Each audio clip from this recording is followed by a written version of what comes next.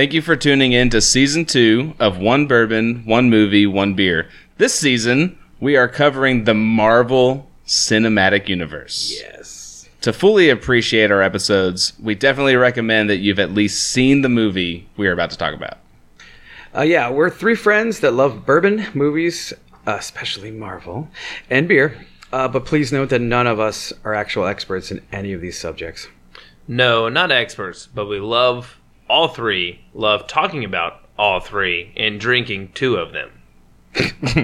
A lot. Mm-hmm. Also, this podcast will contain many spoilers and some adult content. Yep, that's still pretty fucking valid. Yeah, and if you enjoy these episodes, or if you don't, still leave us a 5-star rating. Mm-hmm. You can also check out our website. It's One Bourbon, One Movie, One Beer, using the number 1 instead of the word 1. There you can send us an email, stream any of our episodes, find links to Facebook, Instagram, or Twitter, or even chat with us live. Mm-hmm. Enjoy the show. Welcome to episode 22. I'm Whit. I am Paul. And I'm here. Where? I'm Ryan. Oh, Ryan. On this episode, talking about Captain Marvel. Yep. Mm-hmm. 2019 Jim?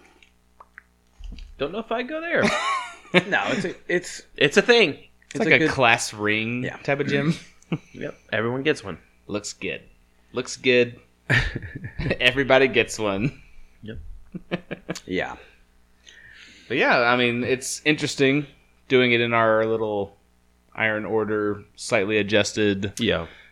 Having it at this point in the Marvel Universe. Right.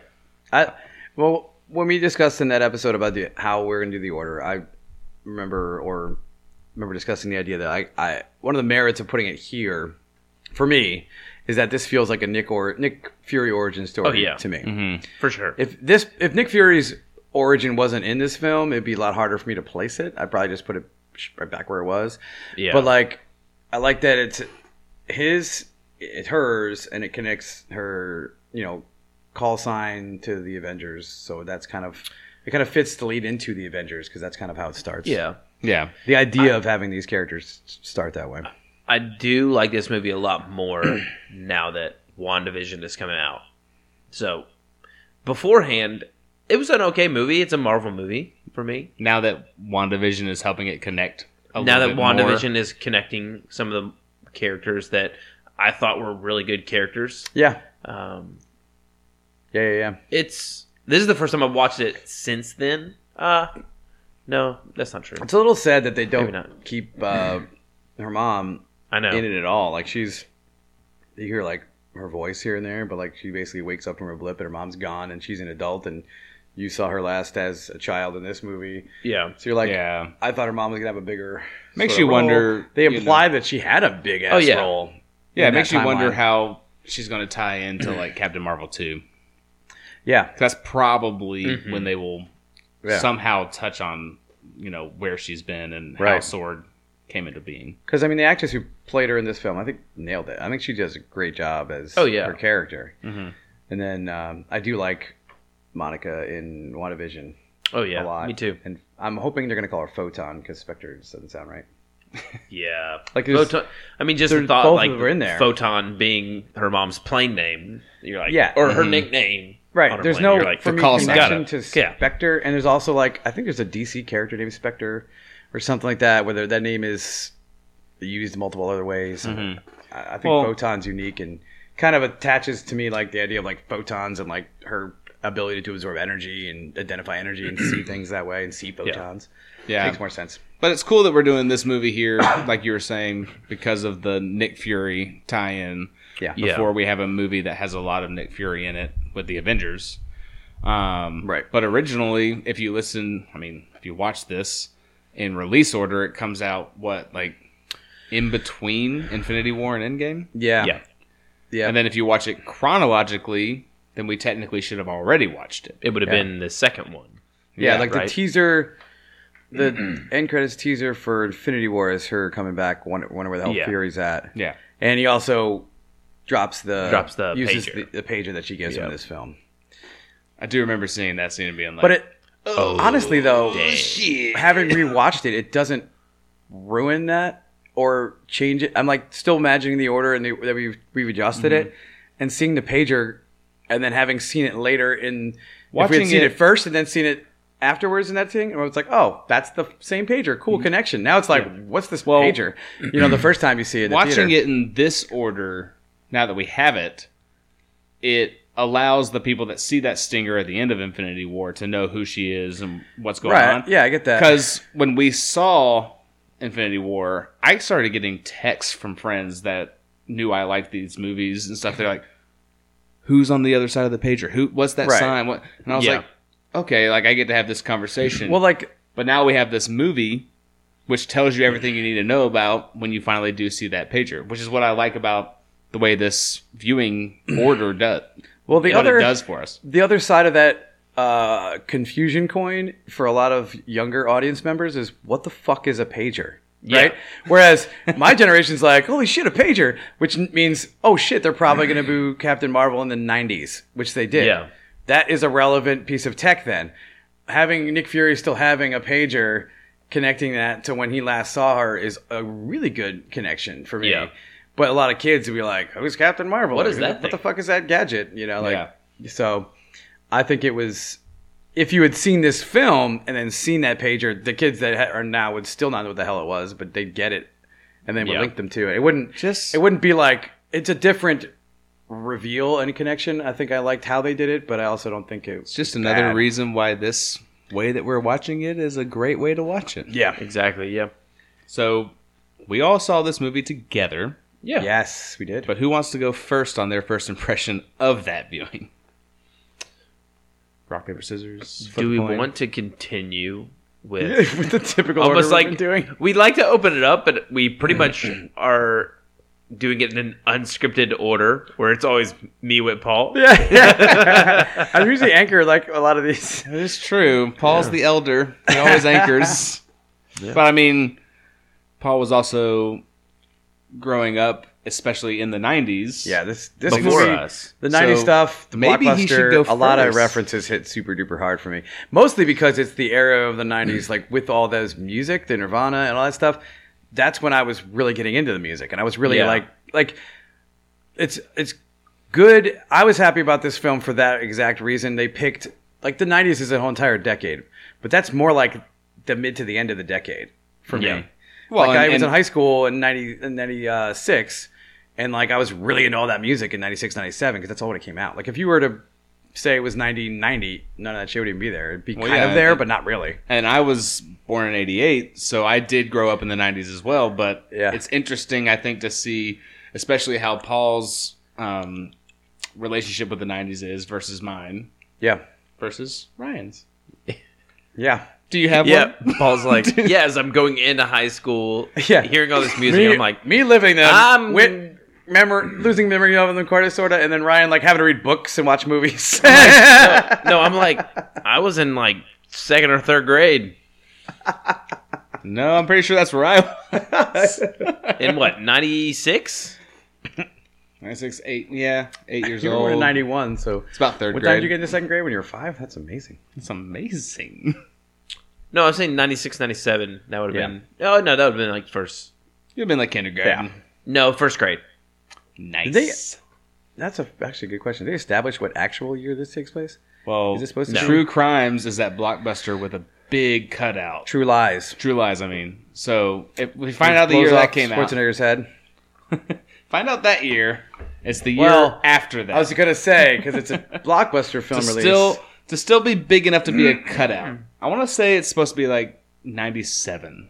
Gosh, that seems about right, because it'd be like kind of in the sweet spot for me. I miss Blockbuster. I mean, the Radio Shack and the Blockbuster combo. I know. Just beautiful. When True Lies was 94. Ooh. I watched this with RJ, and he's like, Daddy, what's that? I'm like, that is where I have a ton of childhood memories. So many Every single Friday night. Let's go to Blockbuster. Let's see what there is. Especially if you had like the babysitter that like your grandparents came over there watching you, like, we're going to go to Blockbuster. We're going to get 2 or 3 movies, maybe a video game. and just let you go do whatever you want. Yeah, man. You're like, man. If you guys haven't seen the Netflix blockbuster special thing, the last blockbuster, you should watch it. It's awesome. Isn't that like the one in? It's like Oregon. It's still open. Bend, Oregon. Yeah, still there. It's Airbnb. Yeah, it's barely there, but it's there. We should go. We should go. Yeah. Any whoozle to get back on track. Yeah. What Paul, are we talking do you about? Want to go first on first impressions? Since you usually have to go last. Yeah, it doesn't matter. I feel like all of us are going to have a pretty quick first impression, but we were all there. Yeah, so we were all there. I'll speak for all of us. No,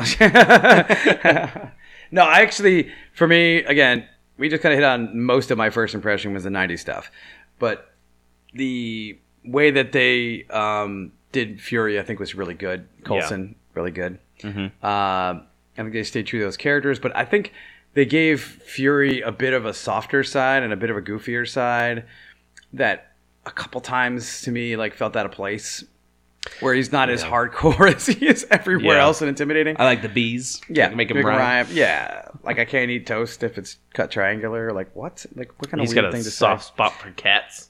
Yeah. So yeah, it's just nobody has a soft spot. But I remember he does. Yeah. I remember like, oh, they got to make her like really overpowered, and they definitely did. And then I was like, oh, Ronan without eye makeup, not as scary. But no blood on the face.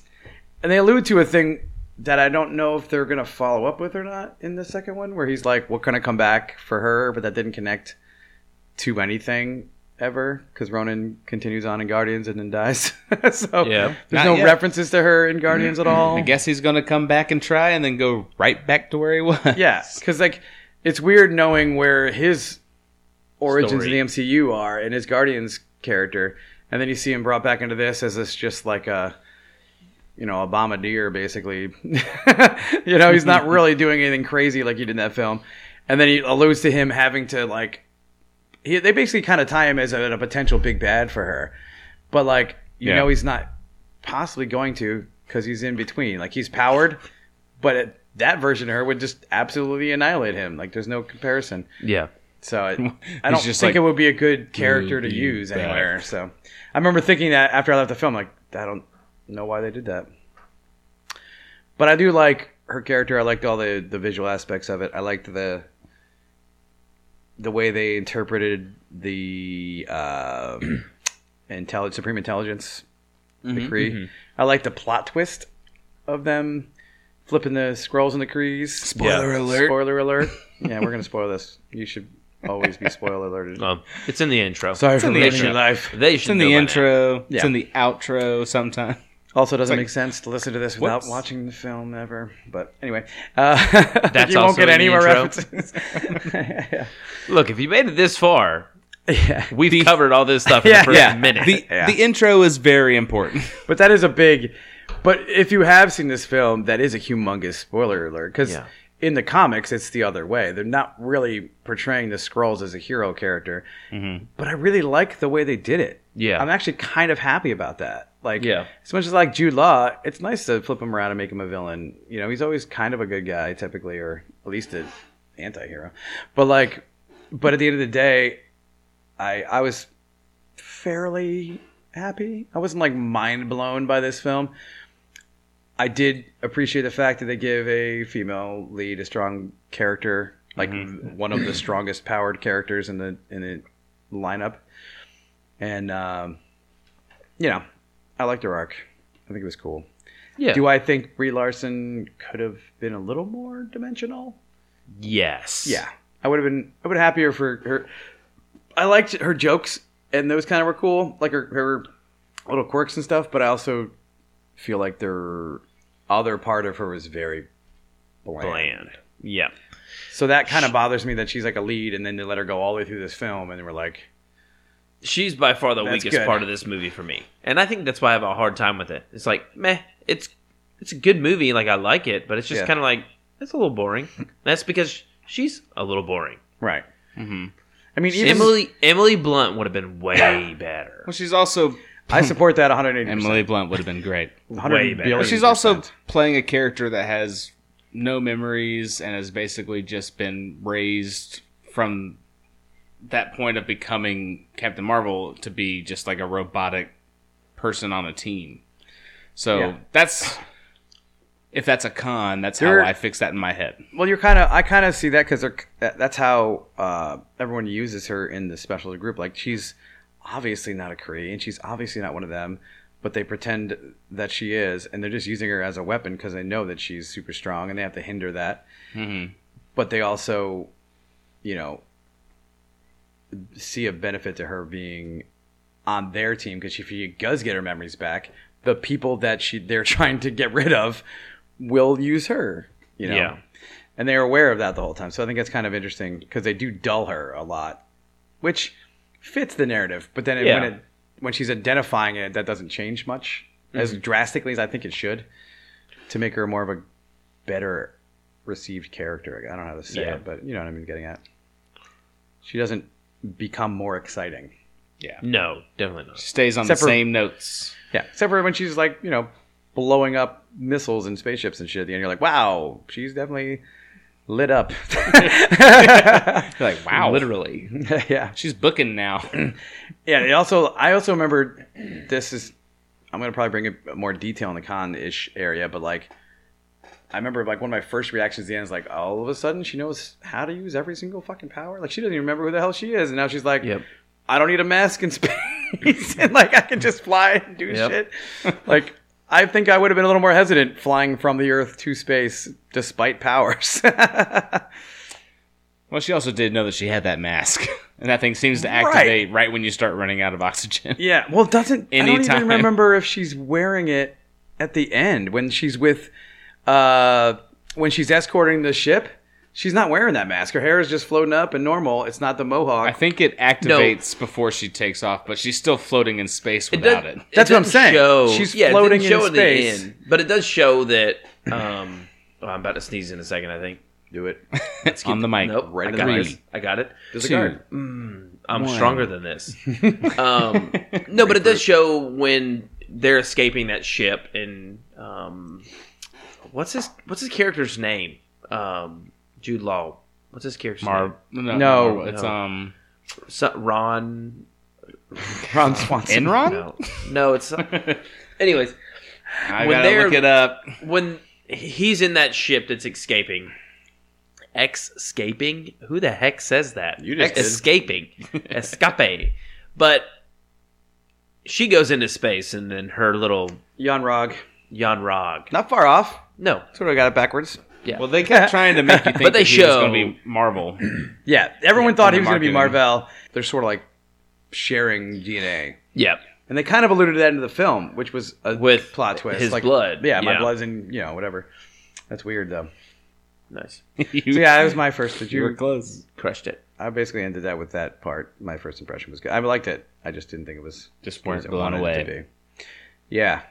I mean, I rewatch it happily and enjoy all the parts that I do like about it. There's enough of the 90s stuff, the jokes, the Nick Fury, the Coulson, and again, the Skrulls, like the dude... God, we are really terrible at remembering everyone's names in these films. Ben Mendelsohn, who plays Talos... I love Talos. Oh, he's great. He doesn't need to have an Australian accent. That doesn't make any sense. However, I'm okay with it because I like his Australian accent. I'm a fan of Australian accent to begin with, but I like his character is so... I was actually like, did Taika come in and give a couple lines in this? Because it felt like very... His character alone for me stuck out. Like it was, he just made a bunch of gags that I was like when he freaks out about the flirkin and he's like drinking the soda, like in the first scene. And the whole scene where they're like talking to him about like transforming, he's like, I mean, it takes a little bit of finesse. Yeah. I mean, we can all pretty much do it. But. And somebody's like, can you be like a filing cabinet? He's like, why would I turn into a filing cabinet? Like, what about a cat? He's like, what's a cat? What's a cat? That's a flirkin right there. Yeah, the whole time. Well, I guess I'll go second. Ooh. As I usually do on first impressions. Ooh. We could have mixed it up or do you want me to anchor? I could. I don't care. Yeah, that's the problem. Brian doesn't give a shit. Yeah, that's the problem. Too much of an awkward pause. I mean, yes, my first impressions. We saw this movie together. Guess that means I'm anchoring. It's great. First time around, I think I saw it in a different light. Like, this was at the time where we just watched Infinity War. Infinity War. One of the best movies in the franchise. Yeah. And you're just still feeling that wave of energy when you go into this movie. That's a good point. I forgot about that experience. Like, it's a hard sell for me after the high of Infinity War. So when you watch that impression of Infinity War. When you watch that and the way it ends, you come into this movie like, oh man, we're going to find out how badass this chick is. Yeah. And you do, but all in all, she's somewhat of a boring character. She does have an arc, and I hate saying she's a boring character. She does have a lot of boring moments. Yeah. And Paul mentioned it. Over rewatches, the reason we're watching it at this point, this early on in the Iron Order, is to link Nick Fury into as we go into the Avengers. Yeah. That's the big reason for watching it this early. And so when you think about it, this isn't my first impressions of it, but after rewatching it, it really becomes and sets up Nick Fury, sets up S.H.I.E.L.D., sets up the Avengers. It does set up Captain Marvel and what she does for way later on. Yeah. Mm-hmm. I think the reason this movie is, in my mind, a little bit better than the Hulk and Thor are just mainly the... yeah. I agree with Salt you. and wounds. But it's I back really... you up on that. But still fresh. The reason I will put it... Not that I think it's better, that I'm going to rank it over those, is because of the amount of importance of ideas or characters that this movie plays in the grand scheme of the entire universe. Yeah. So... I can see that. But I mean, it's weird that the main character and the title character of this film is the low point. Yeah. But to me, there's enough other high points in other areas to keep it a little higher than than Thor, you know? Yep. So, all in all, I liked it. I still like it. I'll still rewatch it. It's not going to be one that I watch often. Like, there's 4 or 5 movies that I'll watch a billion times once a week because I think they're great. But yeah, Into the Spider-Verse is on repeat at home. I've taken a break since I watched it about 100 times in the first 2 months it came out. You're like, I'm finally have a break. Yeah. I mean, I did just watch it last week. Or a week or 2 weeks ago. Yeah. But every other week, not every week. Yep. Ragnarok is on the every week rotation. Yeah. But it's on the Batman Forever rotation, yeah. That's like an every day. In just to wrap up, my first thoughts and pass it over to you, Whit. It's a good movie. I like it. It's critical for the Marvel universe. You have to. You don't have to, but you really want this movie to set up who Nick Fury is, who Captain Marvel is. It's very beneficial. It is very beneficial. Yeah, exactly. That's a better word. So you really do want to have this movie there. But I just wish I had a lot more better things to say about it. Yeah. It's good, but it's not one of the... There's not a lot that stands out to me as this is phenomenal. Okay?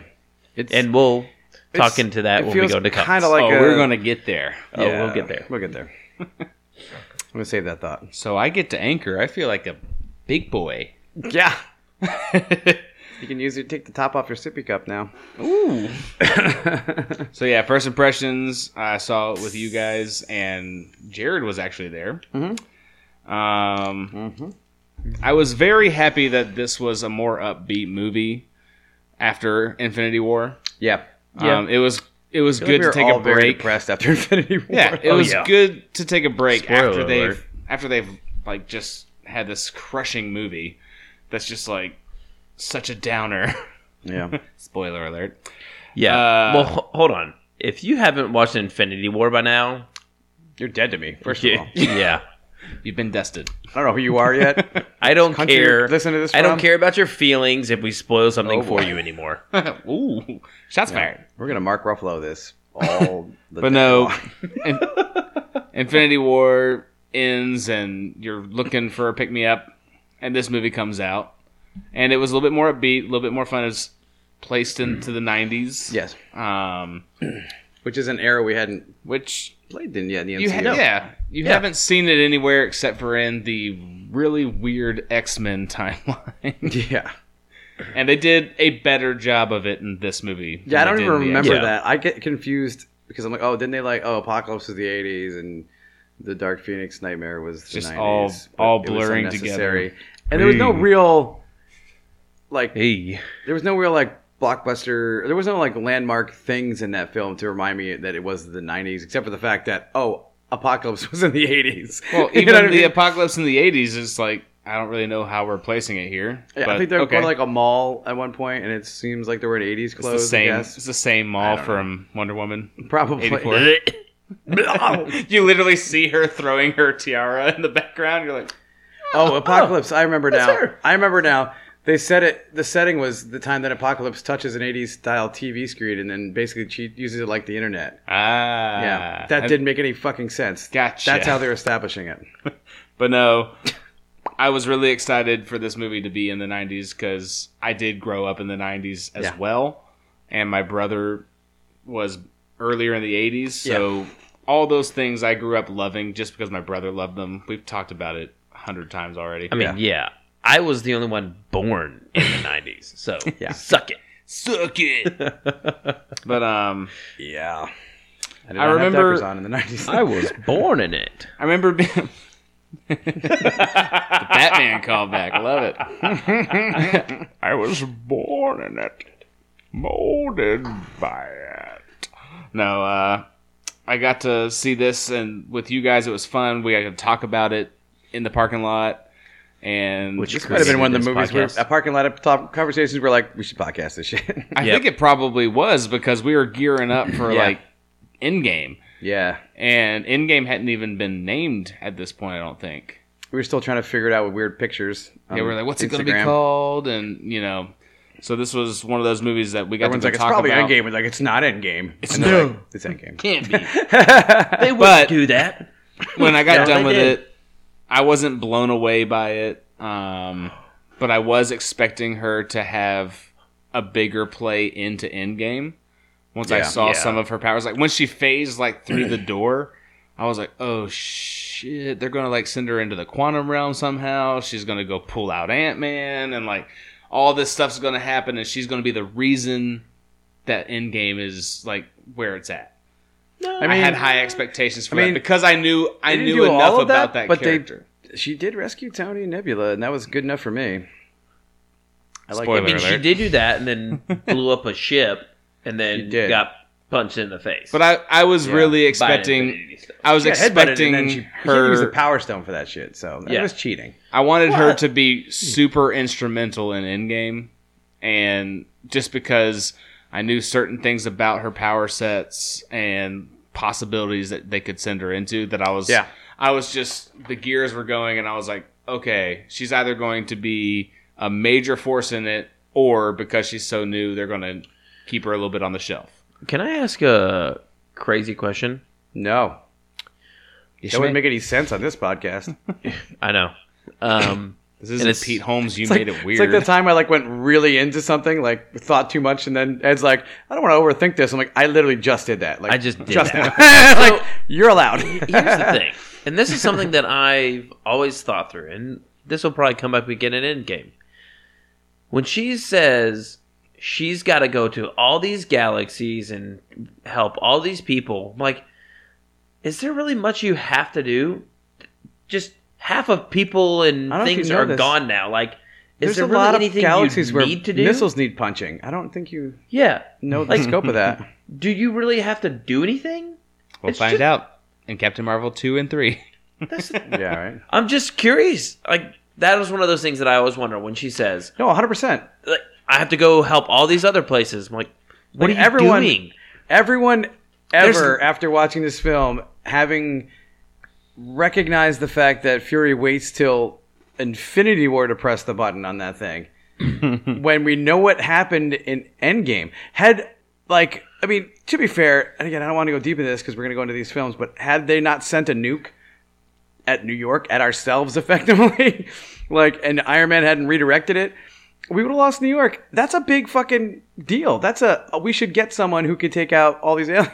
How about a superpowered hero? Everyone's like, why? That wasn't a big deal? They're like, aliens? we have it under control. It's fine. Oh, yeah. And then she just throws it off like, they didn't have you. I'm like, The first time Thanos shows up, you're like, should we call this chick now? Yeah.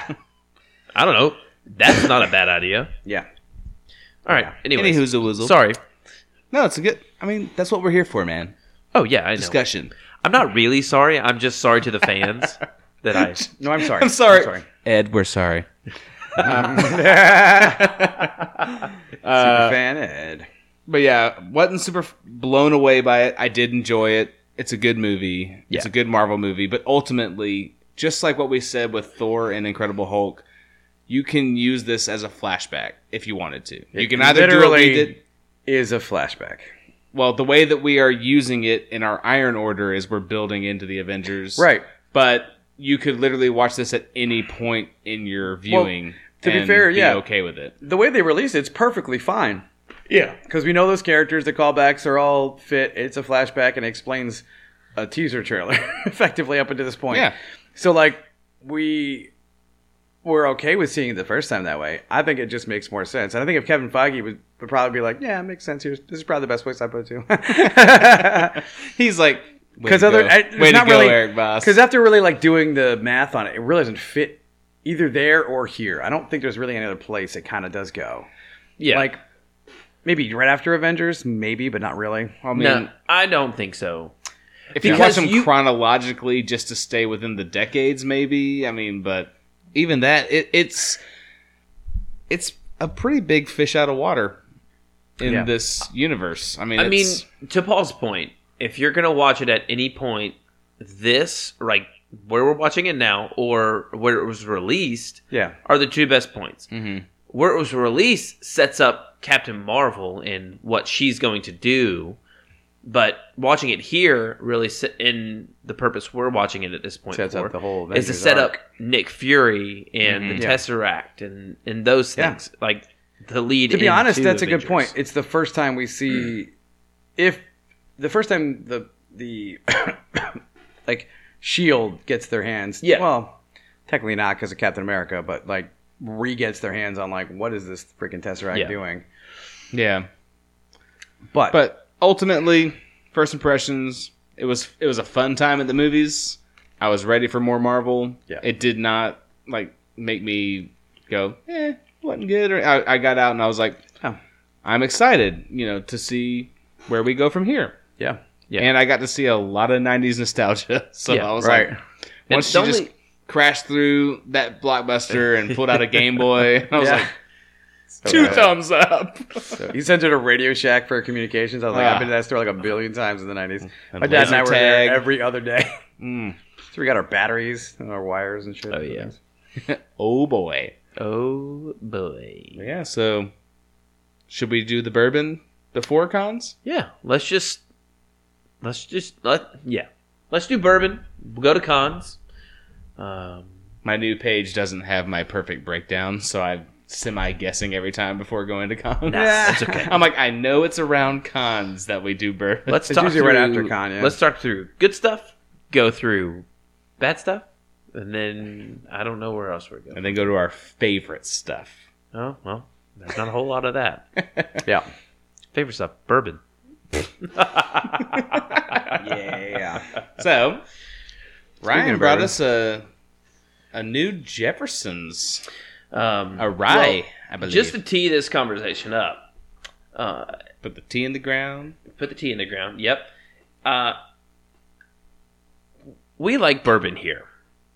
And wait. We do? Yeah. Who'd have thunk it? It's only the first. Was it an accident we put it as the first in our order of things we do? If you've been around for a while, you know that we like to try a lot of different things. So we have what I would call a plethora of resources available right now to choose from. But I still have this issue that every night we record, I've got to stop and see if there's, and I've used this language, and my wife hates it. I say, I just need to stop by to see if there's anything fun. Right. See if I can find something fun. It's weird. I need to see if there's a bottle that catches my eye. Yeah. Well, that's kind of funny. So you say fun movie, he says fun bourbon, and I say fun cons. So I guess that makes sense. So we are now 1 bourbon, 1 movie, 18 cons. Yes. It's a minimum of 17. I was going to say, I might only have 17 for this one. Even in the movies that were like, they're practically perfect. He's like, well, I mean, the mask didn't close perfectly over RDJ's mustache. Oh, because, look, if it's not a double-digit con movie, it's good. Ooh, yeah. Practically perfect, you might say. Yeah. Even Mary Poppins has a few cons, trust me. I could find some. Yeah, anyway, some strings in there. Anyways, so tonight we are drinking another Jefferson's. Is this the 3rd Jefferson's we've had? No, I think we've only done Ocean on the podcast. Oh, but that was I know that at least we have tried the regular Jefferson's versus the Ocean. Have I let you do that before? I can't remember. Probably. No, you did on that one. You brought it out. Okay. That night. Oh, yeah. Because you got Ocean. You said, I have Jefferson regular, and we brought that one. Yeah. We didn't feature it, per se. But we've all done that taste. Because Ocean was so freaking good that, we didn't want to talk about the other one. You kind of have to. Yeah. Well, but this is... Now we have a Jefferson's Rye. And the reason I picked it is, one, the only color on it is green. Yep. You got green and white are the accents. So, green, favorite color, stands out. Marvelly. Yep. Well, no, it's her suit is red, mostly green, gold for most of the movie. That's true. She wears a green. They changed that thing, which is one of the cons that I'm gonna have coming up. Oh, anyway, I knew it. Yeah, I'm pretty sure we were texting about that at one point. This was a PC con, and I was like, I'm really proud of this, and Paul's gonna really enjoy this. He's gonna stand up and cheer for you. Yeah. But yeah, Jefferson's straight rye, finished in cognac. Casks. I didn't think it was going to have much of an element change, but it kind of does. I can kind of taste that. I mean, it's got that caskiness to it. I may have had cognac once in my life before having this. Not that this is cognac, but I've had it once before. So I can't really tell you where flavor is. Where I'm tasting it. Paul's like, I'm going to Google it. He's like, cognac is... Well, yeah. I should know the answer. Yeah, we should. I mean, I do know that it's related to brandy, but right. But like when you taste this versus the Ocean, not just brandy; it's high quality brandy from France. Ooh, distilled in cognac in Western France. Tasting notes are, ding ding ding. Yeah, it just like reads the entire article on cognac. Oh yeah, but no, but Hennessy. That's what everybody most pop. I drank a lot of that in Philly. Trying this though, ryes are usually not as sweet or caramelly as the other bourbons that we've been trying. Yeah. And this one has a pretty good level of sweetness to it. Yeah. I'm starting to get leaning in those directions. I really like those caramelly ones a lot. I love a good caramel. Like if you open it and it smells like a caramel corn. Yeah. You're like, oh boy. Like that one? Ocean was like the salted caramel. Mm-hmm. Oh, that was so. But good. This it has a little bit more smokiness on the back end.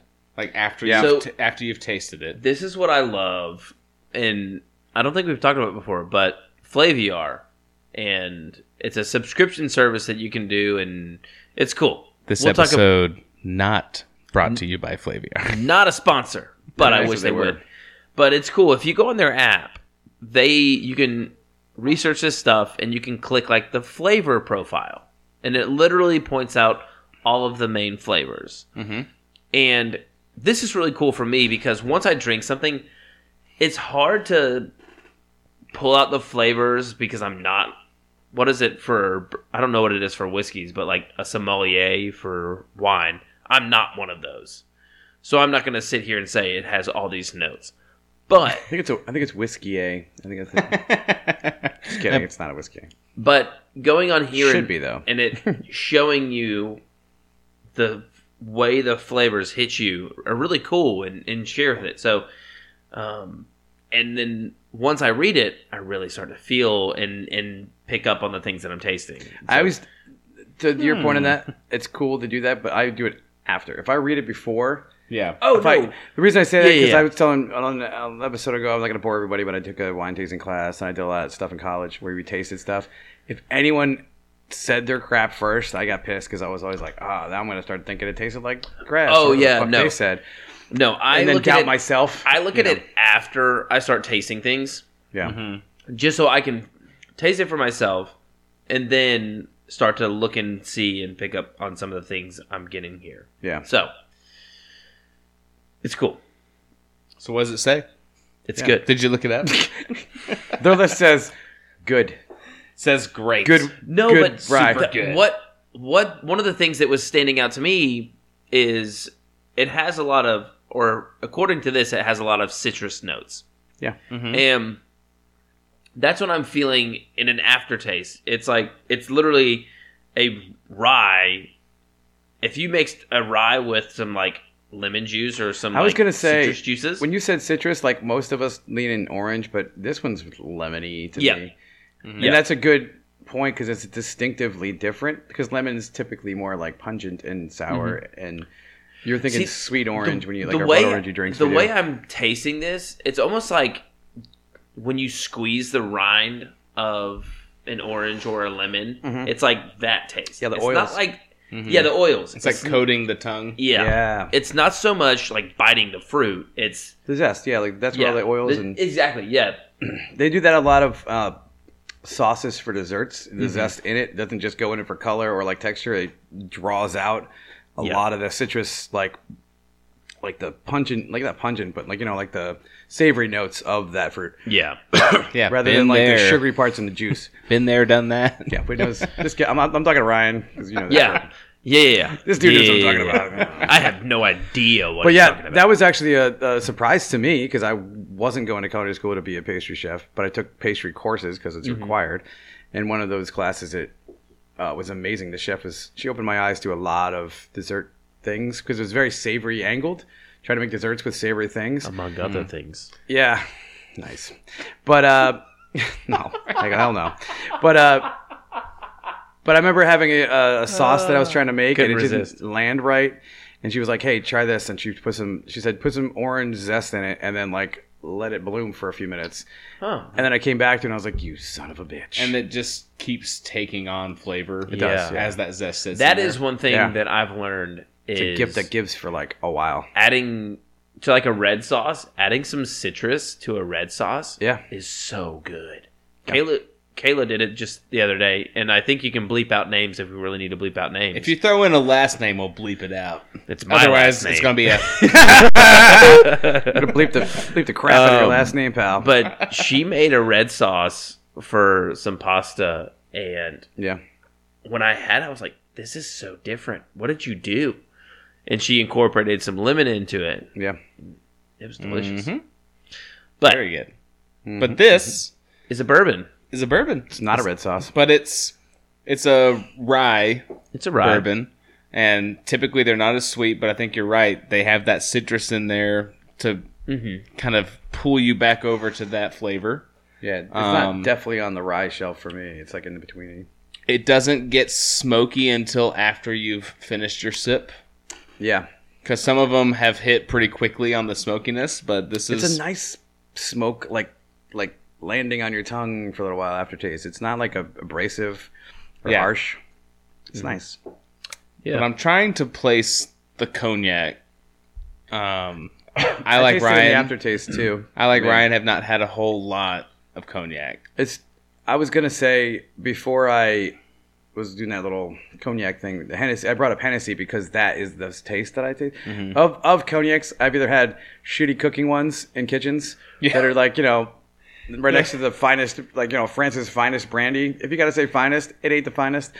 But like typically you use cooking stuff as like It's all right, but you're not going to use the high-end shelf stuff because you're just going to burn it off and make it blend into some other shit. If you work at a restaurant and you're using alcohol in the food, don't go buy that to go party. Yeah, it's not party booze. Yeah, it's going especially not my current job because we have like cooking wine with like salt in it. That's the stuff you take to a party and you get sick. Oh yeah, it gives you the worst hangover. Sick.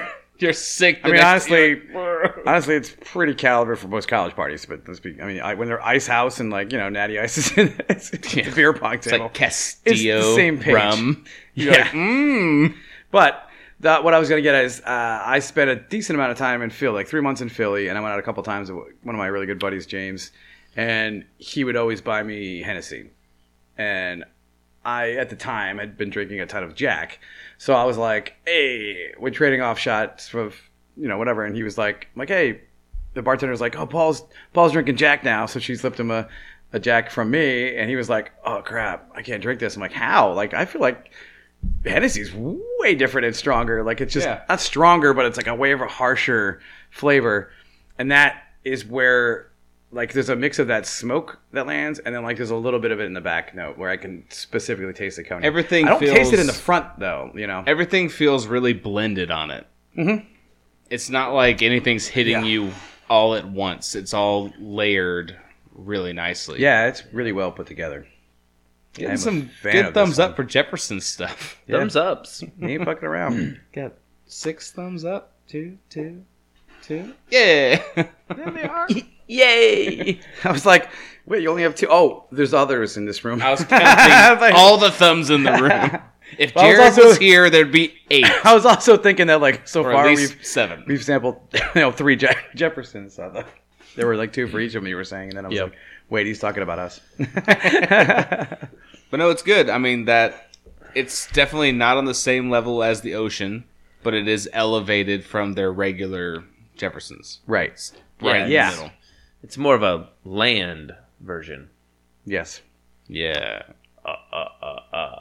All right. Since this is so good, let's go to what was so bad.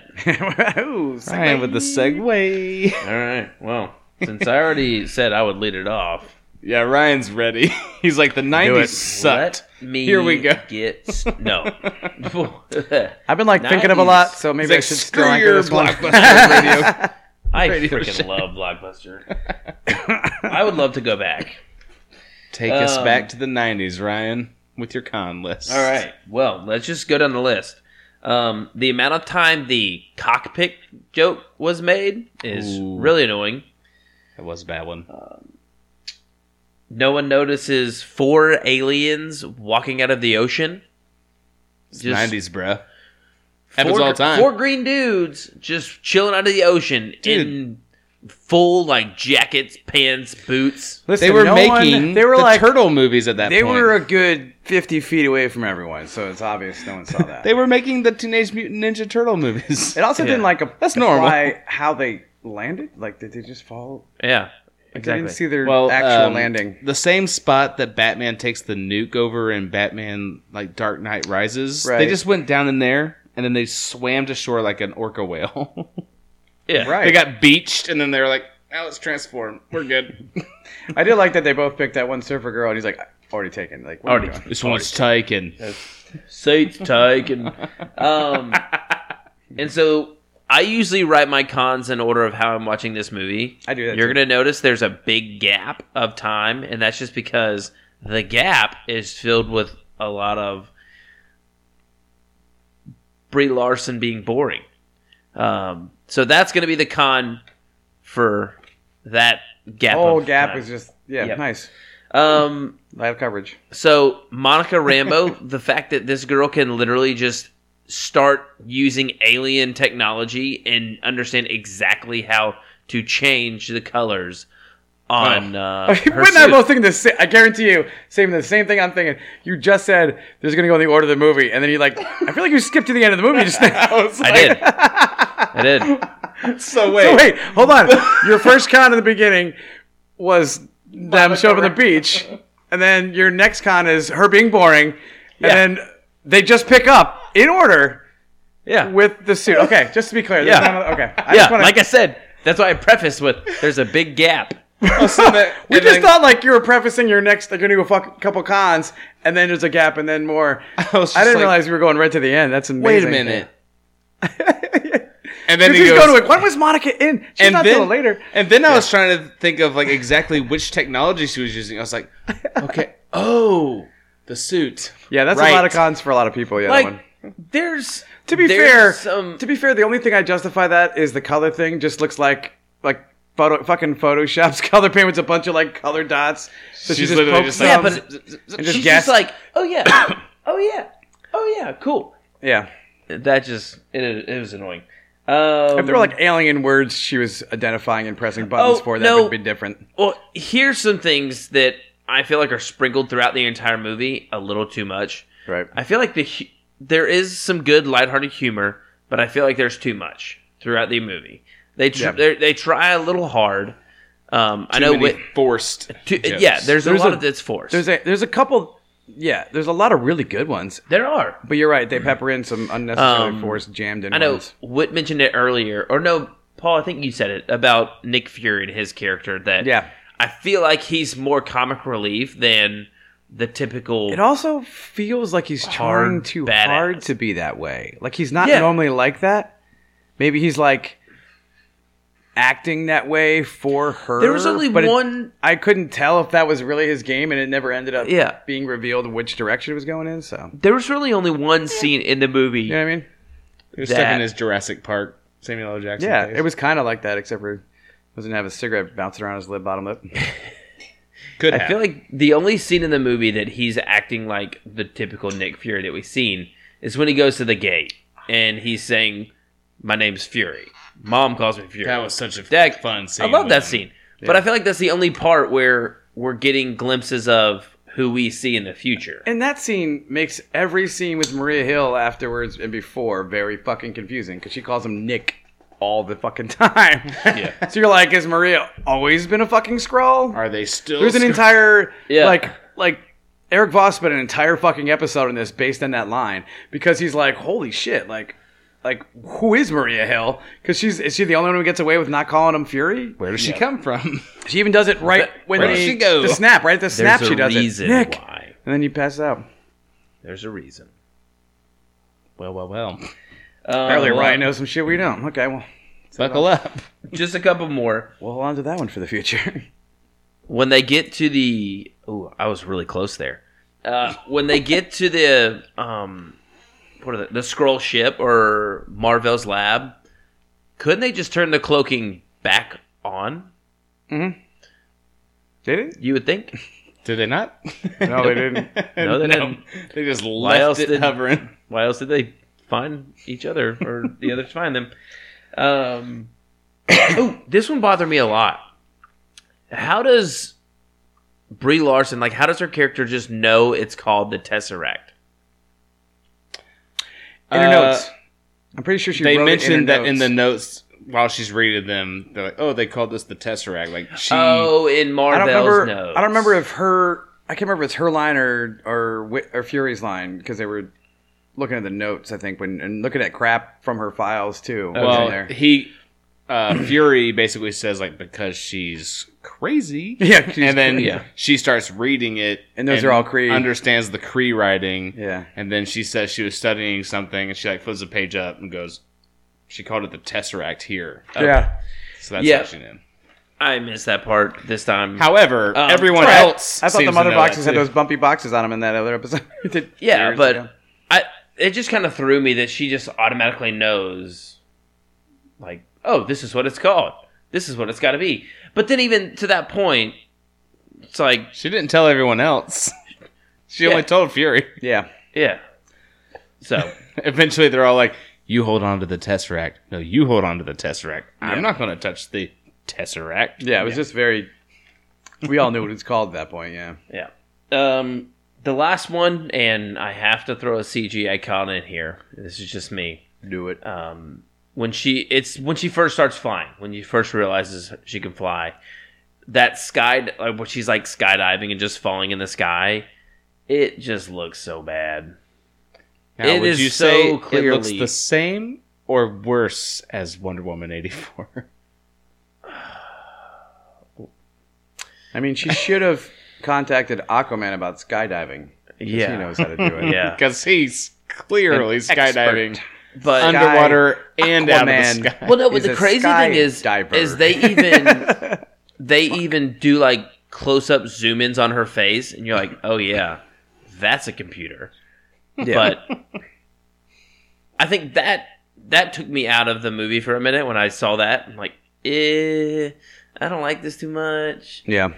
And it's fine when she's in space, when she's doing that in space, because everything is that way. She's in space. But when you have her against like a pretty much a realistic background, it just didn't look well. Yeah. For me.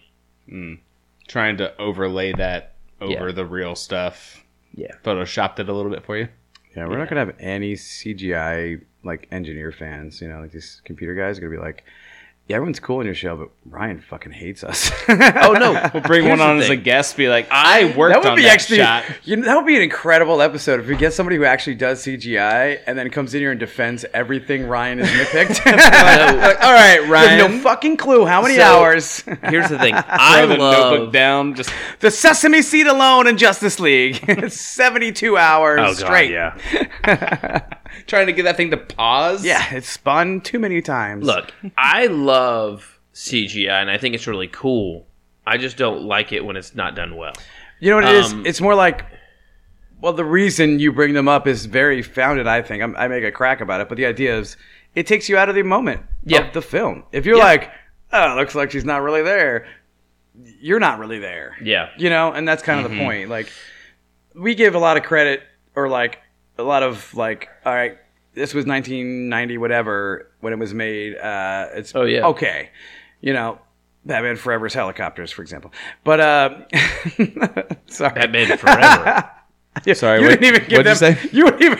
You're like, even for now, even for 80, 90, this sucked. But but at the end of the day, it's 2019. There should be zero excuse for that shit, especially when they've like. There was barely any of that. I mean, there was some, but barely any of that in Infinity War. Not to that caliber, where it was that obvious in that regard. And the crazy thing is, I've gotten hooked on this channel on YouTube where it's visual effects artists look at scenes in movies and break it down, how it's done, if it's good, and things like that. I think it's so cool. Mm-hmm. And they even had one of the guys from Weta Digital on there, who they worked on Endgame. Yeah. Well, they've worked on a handful of Marvel movies, but they help out with Justice League too. They were like the dudes that did all the stuff for Justice League, or at least for Zack Snyder's Justice League. But just looking at a lot of time making it black and white. But it's so cool looking at the final battle. Just thinking through like the amount of there's like 3 different studios who all worked on aspects of the final battle in Endgame. Yeah, and that's incredible to coordinate. It is incredible. Holy shit! Mm-hmm. And the names, the list of names went on for like 45 fucking minutes. I know. Imagine they're like, we're gonna put your name in the credits. You're like, sweet. Where the fuck is it? I don't even know where I am. It's actually on one of those little slabs. They didn't even do it in San Francisco. Did it at random. Fuck everybody up. I'm saying all this to say, visual effects artists, I respect what you do. Nice. Come save. On the show. Good save. But when you don't do it well, I will call you. It takes me out of the movie, and I'm going to call you out. Then don't come on the show. No, please do come on the show. So that Ryan doesn't have to be like, I'm sorry, it was hard. No. Right. If you come on the show, I'm probably going to want to hang out with you and learn how to do your job. Because I love visual effects that much. I think they're so cool. Well, that's why you're critical, because they're the thing you like a lot. Yeah. And they fuck it up. You're like, nah. Ryan's like, not in my any house. Special effects. He's like, can you explain to me the bat pod on the building in Dark Knight? I just need you to fix it so that I can be okay with it. The what? The bat pod CGI, like running up the building and then flipping, going the other way. The motorcycle. Oh. Yeah. Your Khan from Dark Knight. To be fair, I forget it's called the Bat Pod. When you say Bat Pod, I'm like... Bat Cycle. Just call it a freaking motorcycle. It's got 2 wheels. It's a motorcycle. Yeah. It's not like any motorcycle we've ever seen. Alfred named it. I don't give a name. It's a. Will you be taking the bat pod, sir? To be fair, we just watched the film recently where the names and the vehicles don't line up at all with anything. There's a Nightcrawler that looks like a crab and a flying fox that looks like a whale shark. Yes, so in the past of this future episode, make sure you listen to Justice League. I don't even know what to call Nolan's. Like, I like that thing. It's cool, but what the fuck is it? It's called a bat pod. No. The flying, not the Batwing. Called not the a wing. Bat. The Bat. The Bat. It looks like a long box. Bruce Wayne Enterprises or whatever number. He goes, but I just call it the Bat. Right. They used to call it the Bat. That was Lucius, though. That was Lucius. I didn't say that Lucius called the thing the Bat. Alfred called the motorcycle the Bat Pod. Because it is a skate pod on the car. Yeah, I get it. Any woozle. When we talking about Captain Marvel's CGI? Was that your... Do you have any other ones? Cons? He's not to 17 yet, so he hasn't caught up to you. Oh, there's no chance I'm catching him. One movie I might. I mean, if I really wanted to be critical of Batman Forever, I probably could have gotten to 17. Yeah. But I even think you were like, I held back because I'm sure Paul had a bunch of these. Well, one, I held back because Paul had a lot, and two, because I didn't want to hurt with feelings. When we recorded it, Ryan was That's like, when you realized, Ryan was like, I just didn't want to spend an hour hearing him defend them. Ryan's like, Thanksgiving's coming up. Oh, I did. I got to spend time. I got to spend more time with Whit. Holidays are coming up. Yeah, that's really what I do it for. I spend a lot of time, like, pulling all these cons and let him defend them. So we just, have our time together. It's our fun Friday night thing. It's cathartic. I don't have to think about work or life. Just ruining movies and watching him try to defend them. Yes, that's all I got. That was almost a yawn on the mic. Yeah. No. I'm a professional. I know what I'm doing. That was the most silent yawn I've ever seen. Ryan was like, mouth I'm a professional. To the mic. Rewind 15 minutes where he's like, I might sneeze. I can't tell if I'm going to sneeze. I might sneeze. All right, cons. Give the people what they want. Do you want to go or do you want to anchor as usual in this section? I'm still trying to organize the order of mine in my brain because I didn't write anything down this time like an idiot. Paul's like, I got this. I don't need to write it down. Yeah, I write down like 2 or 3 words here and there. Then I'm like, all right. I still have a couple that I'm like trying to go in order of the film, and I'm not all the way through it yet. I'm sure there's some at the end. I want to hear what you have to say first. All right. So I have 3 cons. Only one of them is a legitimate good one. The first one is pretty generic. CGI, like Ryan was saying, especially Coulson. Mm-hmm.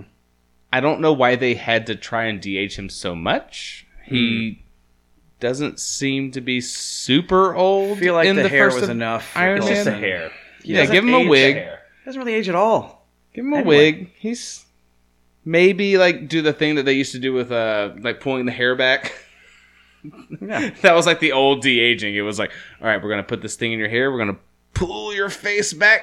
And then we're just going to put a wig over it. Yeah. Now you're younger. Yay. Right. That's the like John Voight version. Oh. They're like, we'll cover it with a little bit of makeup. It'll be fine. But his de-aging, it didn't seem super necessary. It didn't look terrible. But there were certain times where it was just way off. That might have been when he was the Skrull, though. It made sense when he was the Skrull. I'm just kidding. That's a good point.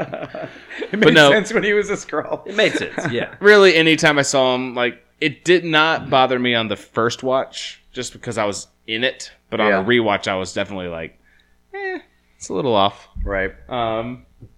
Samuel Jackson definitely runs as he's older than his characters in the movie. Yes. He like starts running when he's like, my bad. You're like, you should be able to run a little bit better than that. Right. Yeah. Still, you've got 2 he's good also eyes. Been in a fight and everything, so maybe he could have been limping after fighting an alien. Who knows? Right. I mean, he did get thrown into a cabinet. And that kick, every single time I see that fight scene, I see him pick him up and then like knee him into the cabinets. And every single time I go, that's a good move. Ooh, that looks so good. That's when you're like, I really want to like Talos now. I know. It's a good. That's the exact point where I'm like, I'm kind of rooting for it. Yeah.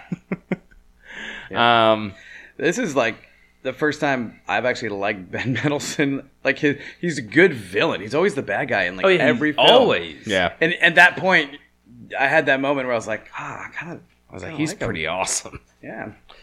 My major con, though, that I think Paul might be a little bit proud of this one. Uh-oh. Where does her suit go when she's not wearing it? Like, she just puts on clothes from the 90s and suddenly her suit is gone? It's a Black Panther thing. I feel like you can take it off or at least put it in the wrist. Like, her left wrist is kind of like controls all that shit. They do not show you in any way, shape, or form where those suits come from. I think they showed something of that nature in like a first look or something, or like a teaser trailer.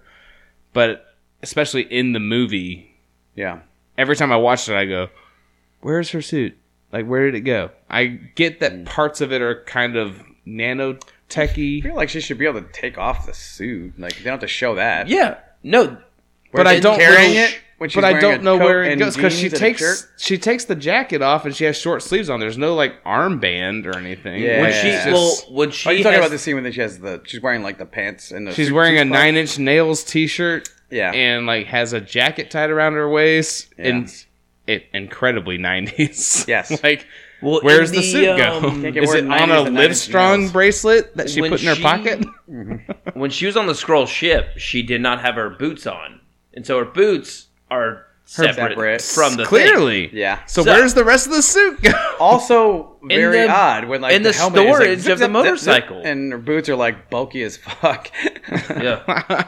I can't figure it out. It's like snake boots. Well, they're almost... I almost sort of, when I'm now you say that, I almost kind of connected to kind of like how the tech for the Spidey suit is. Remember, like when he puts it on in the alley and it's all baggy and he goes boop and like sucks up to his like body. So you're saying Tony Stark made her suit? I'm just saying it's probably a Kree tech that's very similar and like in that regard. I also agree that it's very distracting and confusing. I just don't know where it goes.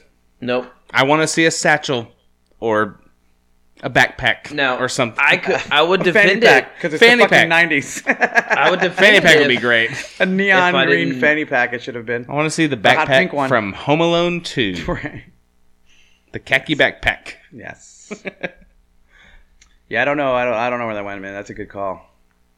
It's very distracting. But yeah, those are my main like popping out at me cons. Like other stuff that is sprinkled in there, like you were saying a little bit about the acting. I remember seeing that Ronda Rousey would have been a possible Captain Marvel, and I was like, I could still, based on what we got with her being kind of robotic and bland, I was like, I still think Brie Larson did better than that. I was like, Ronda Rousey could have been intimidating and punch a bunch of people and deliver some lines. Ronda Rousey just standing there is intimidating, but I've seen her act, and it is not. Right. Good. It is not good. So, like she wouldn't even... Like, Brie Larson pulled off some of the jokes. Right. The Ronda would have pulled off but I remember seeing somebody, like, have that mock-up and being like, yeah, like I could be okay with fan that. Artwork, like a fan but fiction. it won't be a good movie. No. If it would be a fun little... It's a fun fan cast. But it's not going to be a great movie. Right. You know, and... I do remember... It's like, Tom Cruise Iron Man.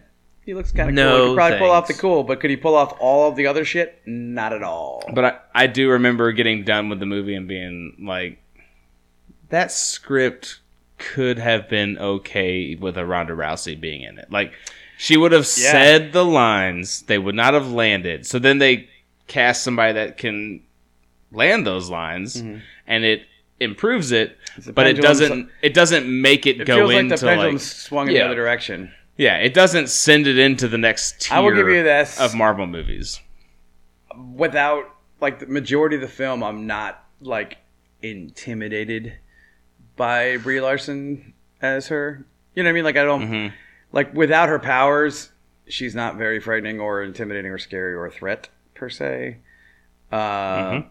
Then she gets powers and uses them all the time, and then you're like, well, yeah, there's fucking superpowers. Yeah, threatening. She can blow up shit. Oh, yeah. But like when she first, like, for example, Fury has this extreme reaction in the film itself, right? Like, he first sees her, and she's like talking about stuff, and they're like talking past each other about tech and whatever.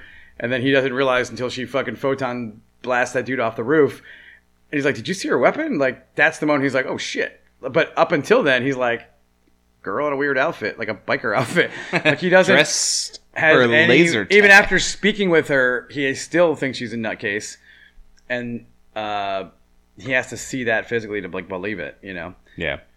But yeah, I get what you're saying. Like, Rhonda would have been a more physically imposing and more powerful character. But then the acting could have been off. Like, a hybrid of the two would have been good. Which is hard to find. I don't know who that is right now, honestly. Don't know. Well, but I mean, they're going to give the actress just Monica Rambeau, Photon, sort of that same power concept. We'll see how it goes. Feelings. I mean, she's pretty good, but I just like she has a little bit of range. Yeah. But we'll see when she gets more. Like, they just kind of touched on her character. They didn't really get to see her full bore strength and power set yet.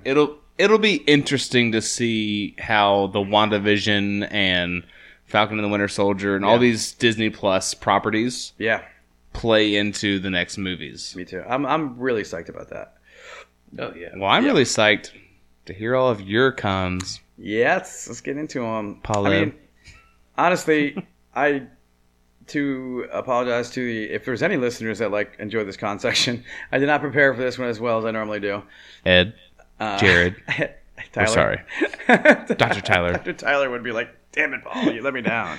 He's like, I was hoping to have a con off. Yeah. In my own brain.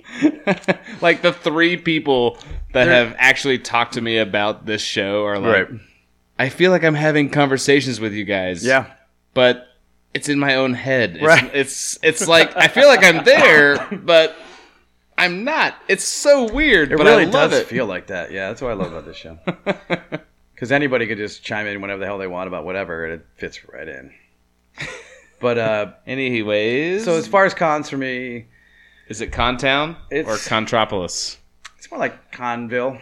Ooh, I mean, well, baby cons. You guys hit on a lot of the stuff about this film that is bad, right? You know, like her character is not 100% great, you know. And I have a few cons with the way Fury, his demeanor. Like, I feel like this part, he should already be pretty hard and pretty badass. Like, I feel like it's not far enough in the past, and not much has changed for me between the Fury we get in the regular. Did you feel MCU like proper. He should have literally been Samuel L. Jackson from Pulp Fiction? Honestly, that's actually like at first I was like maybe not, but then I started thinking about it like kind of because he does have he has the ability to swing between Goofy in that film and like they have a conversation about quarter powders. You know, that's absolutely ridiculous. And then a guy's head gets blown up. And, like, then that intimidating scene with those dudes in the apartment is really fucking awesome, you know? But then he shifts between being the guy in charge of the room and then the dude comes in, the cleaner comes in, and they're wearing his fucking clothes and everything else. And now he's knocked down a peg a little bit. Because that's what I was expecting. I was really... I mean, if you watch Pulp Fiction right before watching this movie, you're like, that would be a perfect Fury. Yeah, it's true. For the 90s. That time frame, you're right. And that's kind of what I guess I'm getting at. Like, there's not enough of the intimidating badass Fury. He's kind of fairly like the Fury we get in like Winter Soldier, where he digs a hole into the ground after the Winter Soldier's trying to kill him. That Fury survives anything, despite his lack of superpowers. He's just very clever, resourceful, and always 4 to 5 steps ahead of everyone. I'm not certain he was that far ahead of anyone in this film, and if he was, they didn't really let the audience know that the way they should have. You know what I'm saying? Like, they could have done a reveal like that in the film, and I would have been like, oh yeah, okay, that's Fury.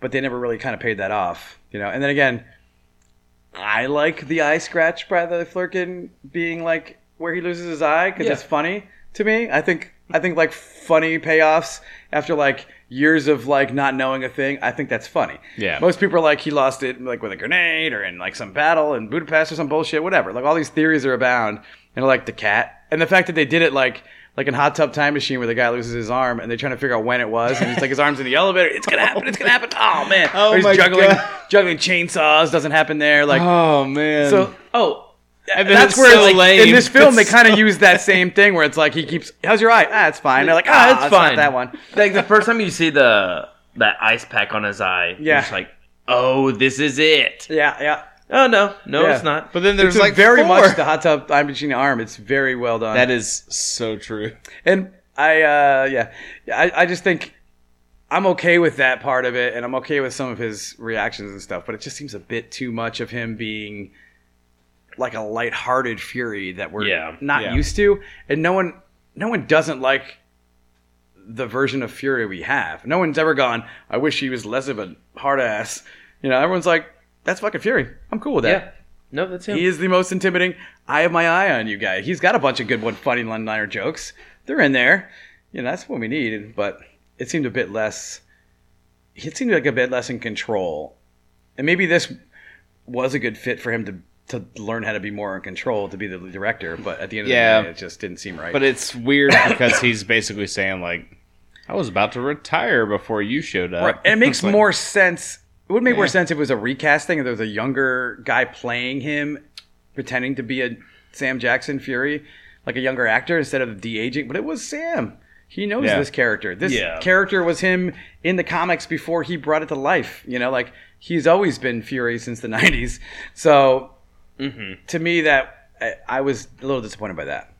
I was also a little kind of annoyed about the Veers thing, like the name bullshit. Like they're fucking like incredibly intelligent, superpowered beings with tech, and they're like having to consult with the supreme intelligence being who can pull the image of her actual person who she doesn't remember at all until later, and they still found a broken dog tag that looks broken, missing letters, and like that's got to be her name. Well, no, I don't think they didn't know that. They could have just made up a whole different name entirely and not even had that illusion at all. I feel like that was just a way to connect. Oh yeah, here's how we got the name. But I think they fully intentionally realized we're not going to call her a real name. We don't want her to figure out who she really is. We just need to call her something else. Oh yeah, I saw this dog tag said Vers. I've watched this movie like 4 times with my wife. Like she enjoys this movie and Guardians of the Galaxy 1 and 2. Like she really likes the cosmic phase of these movies a lot. And this one especially is one we put on just if she's like, let's watch like a fun Marvel movie. Yeah. It's like, all right, we'll put that on. And every single time they get the Veers thing, she keeps going, why are they calling her Veers? Like she forgets every time? Like she forgets like every time. I just think it's like... She's never fully paying attention to it. It feels like lazy writing to me. That's what it feels like. Yeah, and I'm like... couldn't think of another way. Yeah, I can see that. Like, it's her dog tag. They found the back end of it. She's like, why didn't they call her Vers? I was like, that's a good point. Because Vers sounds dumber than Veers. Yeah, but it's like, if they are reading English, it's literally going to be Vers. Right. I'm like, that's a good point. You say it every time, and I never write it down, but I did today. Yeah. So her con is, why don't they call her Vers? Vers, yeah. Yep. It's not spelled Viers. It's not. Or Vers. Yeah, it's Vers or Vers. There's no E at the end. Either way, absolute waste of time for them to be hiding her background origin as best they can to keep her away from remembering who she was and keep that part of her buried and like even basically sub part of her memory with a scroll instead of Jan Rog being the one to shoot the doctor there and her, like I think I think they kind of, they fuck with their mind a lot. Why put that in there at all? It seems like typical villain stumbling stupidity of like that one thing they didn't do that fucking connected everything. Idiots. But I digress. I did like his character, and I was really drawn into the idea that he's going to be Mar-Vell, and they even had the name Mar-Vell in it, and they're like, psych, it's not her, it's Annette Bening. I was like, she's not him. I was excited to see Jude Law be Mar-Vell too. I was like, yeah. Oh boy. I mean, they put him into that 100%, but I do like that they did all these twists. Now, the problem with these twists is we have no fucking idea where they're going, and they could have written anything at all if they're going to do that and done any story, because it's a whole new take on her origin, and they rebooted everything. They were basically like, what's Dark Phoenix trying to do? Oh, I'm going to write that in. Yeah, let's get that in. No. Let's hurry the fuck up. Hurry it up. Get it out. We're going to bury X-Men. Can't do it anymore. X-Men's like, they released their movie. Son of a bitch. Aliens that shapeshift. Son of a bitch. Cosmic space power. Son of a bitch. Dang it. Not again. Yeah. But anyway, so then, I don't know. You read the outfit thing was weird for me. It was very Terminator, which I know there was the pull on it. But also, like, I feel like it was funny because a guy was wearing a similar outfit, but she ended up stealing it off a dummy on the fucking the thing. They really should have made that guy end up in like a tank top and his boxer shorts in the back of a building. You mean the boxers with the hearts on them? Yeah, exactly. Yeah. They should have humiliated that guy. He was a sexist douchebag. It should have been the baggy boxers with the hearts. Yeah. And him running out in a white tank top. Like she appeared. She appears on Earth Terminator-esque. She's at a timeline back in the 90s. Appears out of nowhere, fish out of water. Sees a guy wearing a leather outfit, glasses, and the shit. I was like, oh, she's gonna take his clothes, and then I'm like, oh, she took the mannequin's clothes. What a letdown. Should have beat that guy's ass. The Tesseract in a lunchbox has to be discussed. WTF? We talked about it. I already mentioned this in a previous episode about Thor in a Norwegian lunchbox shoved into a wooden wall. What the fuck? This is like an incredibly powerful time stone. Well, it isn't sealed very well, but it's very fucking bright. Like, I've put a flashlight in a lunchbox as a kid. The lunchboxes are all lined with lead. They're not. And that's a goddamn 80s, 90s I'm going to ask a follow-up question to you. I had a Pac-Man one that was identical. I'm going to ask you this question, Paul. Yeah. What else do you put it in? A bag. A black bag, and then inside the box. So the bright blue glowing object isn't shooting out of every nook and cranny of the barely closed box. But remember, Paul, I'm just saying, where was that Paul, bag at? Right. Until you open it, that light doesn't activate. No, we discussed this. Yeah, it's like a refrigerator all the time. There's no switch on the Tesseract. It's like a fridge. You open the door, then the light comes on. It's not on all the time. That's clearly the logic. I don't want to be the one to break this to you, but there's a switch involved in that scenario. There is. The light is not all the time. There is. Yeah, the Tesseract doesn't have a switch. The fridge does. You don't know that. The Tesseract just is sentient at that point. Either way, okay? It's a weird way to handle a piece of tech like that. I don't think so. Yeah, I get that. It's improvising, but it's also improvising. You agree with this during Captain America because you're like, it dropped through the whole fucking plane. But it was just you. Once it was activated. It was just recently activated. But it's also... Which is what I said, yeah. They just used it, but... It's also just giving that nostalgia factor of the Fonz. Yeah. Where else are you going to do that at? Yeah. Let's put it in a lunchbox. Yeah. I'll give it that. Needless to say, when I saw this movie the first time, I did not care that they put it in a lunchbox. I was like, yay! I thought it was funny, and then I was like, God, another... I just kept thinking of the Norwegian lunchbox and Captain America, so I was like, damn it again. That thing barely... Never mind. I give up. It was dormant at the time. I mean, look how Fury's transporting it when the teaser scene with Loki, where he's playing Selwig, and he opens this like closed, sealed briefcase. That's how you carry the Tesseract, like it's the nuclear bomb. It's just a lunchbox from 2000. Instead of foam thing with wires. They didn't have anything else. They transported it in a freaking Flurgan. Yeah, that makes sense. Yeah. The Flurkin's stomach is obviously like another dimension or some shit. Like he eats people. It's a cat. Just saying. That's what they had at the That time. part was more believable. The lunchbox, not so much. But yeah, I'm trying to remember. I had a couple other ones that were pretty annoying in the film.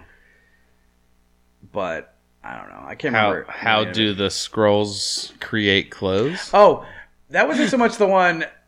Well, that kind of ties into the one that I did have.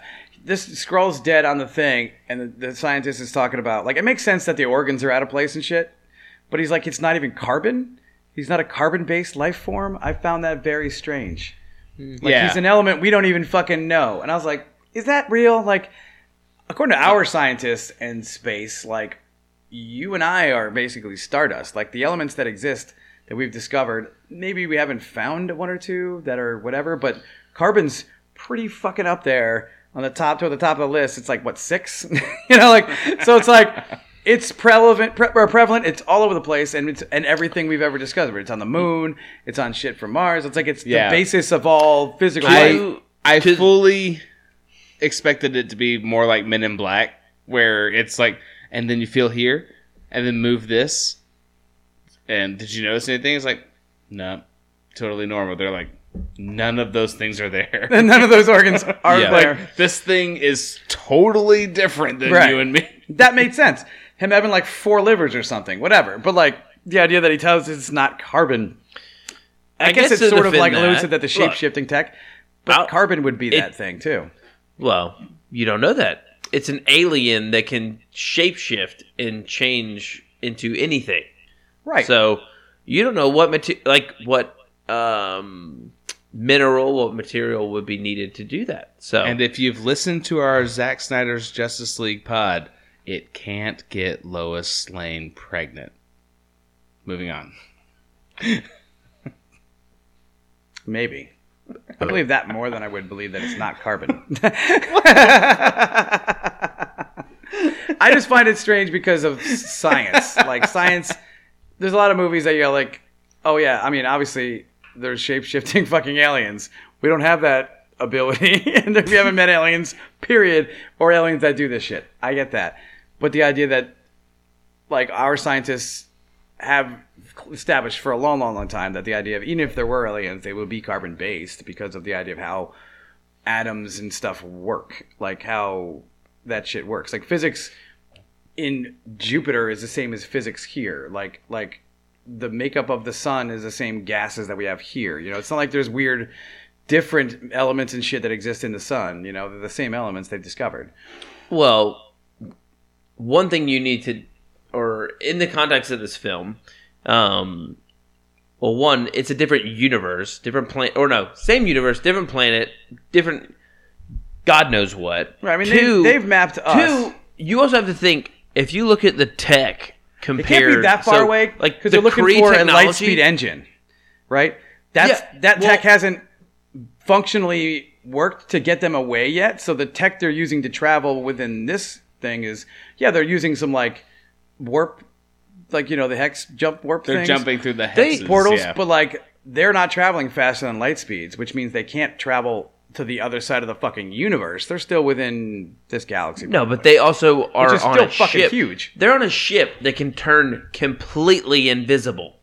Perfectly right. invisible. And dodge. But Tony Stark had that same tech on one of his planes in Spider-Man, so. Yeah, this is also 20 years before that. Right. So you have to think. Well, they're advanced. Yeah, these aliens have way more advanced technology in the 90s than humans do. I get that, but I'm just saying that part isn't. I guess the phrase for me, I guess, it's not negotiable to change an element. Like, it would still be like all that tech, all the weapons would still be made of some similar metal. Maybe it's a different type of metal, but it's all based out of alloys that are all identifiable. Maybe it's mostly hydrogen. Right. Like, for example, Tony did nickel. When you say that, but then it's also believable in that Iron Man, he creates an element. So you also have to throw that into the factor of right. That's true. If Tony Stark can create an element, if he can create an element or synthesize an element, what can these aliens with way superior technology do? Anything they want. Moving on. To be fair, I don't think they're doing that. They just exist as that. That's their physical makeup. Tony invented some shit so he could keep a couple pieces of metal from stabbing him in the heart. Very weird. It tastes like coconut. That's a good point. He did create a new element. They did establish that in the MCU that elements are creatable. That's kind of weird, too. Do we not? Maybe that's the element they're made out of. What are you making? What did he call it? Oh, crap. I can't remember the name of the element. Because he replaced palladium. Vibranium? I'm just kidding. Yeah, no, that's not it. That's not it. But that was going to save some time if he had vibranium. He was like, adamantium? Yeah. It's adamantium, guys. It's fine. Unobtainium? Unobtainium. Oh, sorry. Avatar. That's Avatar. What an on-the-nose name. That's lazy writing right there at its finest. All right, Bob. How many more cons do you have? I think I'm good because I don't really remember anything crazy. Really? You love this movie that much that you only have like 4? Well, I didn't write anything down. Well, no. So you and I had a lot more than we normally do. If I'd watched this last night and taken notes, I might have more probably because there's a lot in it. I remember seeing a lot. I kept being focused on the lunchbox. I remember like more than that. writing mine down and like just thinking in my head that Paul's going to be proud of me. I was very proud of you. I have a couple. I was very proud of you. I was like, I have a couple good ones. Well, let's put it this way.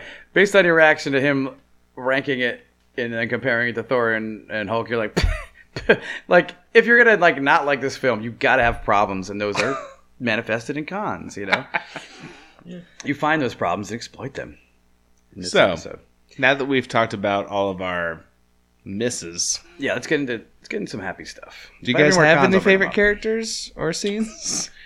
Ryan's like, I kind of glaze over after the first 10 minutes, and then I jump right in. I do. I'm going to go ahead and call Talos right now. He's my favorite. Dang it! You lose, assholes! Oh, don't worry.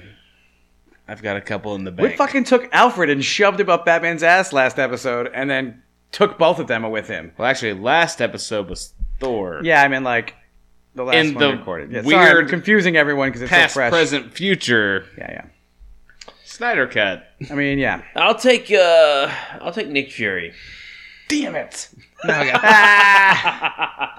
Now I gotta go with my third choice. Okay, Paul, you start.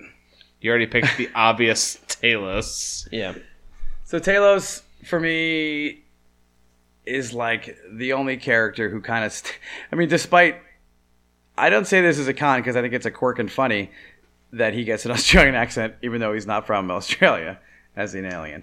Like, that's his natural cadence. It's a perfect Australian accent. It's like the first time I've ever heard his real voice. But it's Ben Mendelsohn's actual accent. That's where he's Australian. That's how he speaks. You normally hear him with like sort of like an American accent with a lisp, and it doesn't kind of... It's still good. Like, he still has a good American accent in other films. Yeah. Like in Ready Player One and like Star Wars and stuff. But he's in like Rogue One, he's pretty good. But like, he's typically the villain, which is really epic casting for him to put this in because everyone assumes right out of the gate, oh, that sounds like that's Ben Mendelsohn. He's got to be the fucking villain. Right. And then everyone's like, oh, comic books. Fucking Skrulls are the villains. Holy shit. Like, you know, so it made sense. It made for a really good plot twist. And then like the way he reacts and like, I like him because he's in this like massive amount of prosthetic makeup for who he is as Talos in this regular form.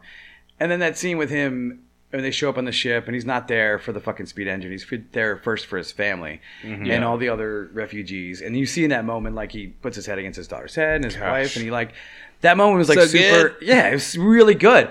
For me, like it reminded me of, it sounds like a really weird poll. I'm going to age myself. And if Bud's listening to this, he's going to fucking really tag me for being old.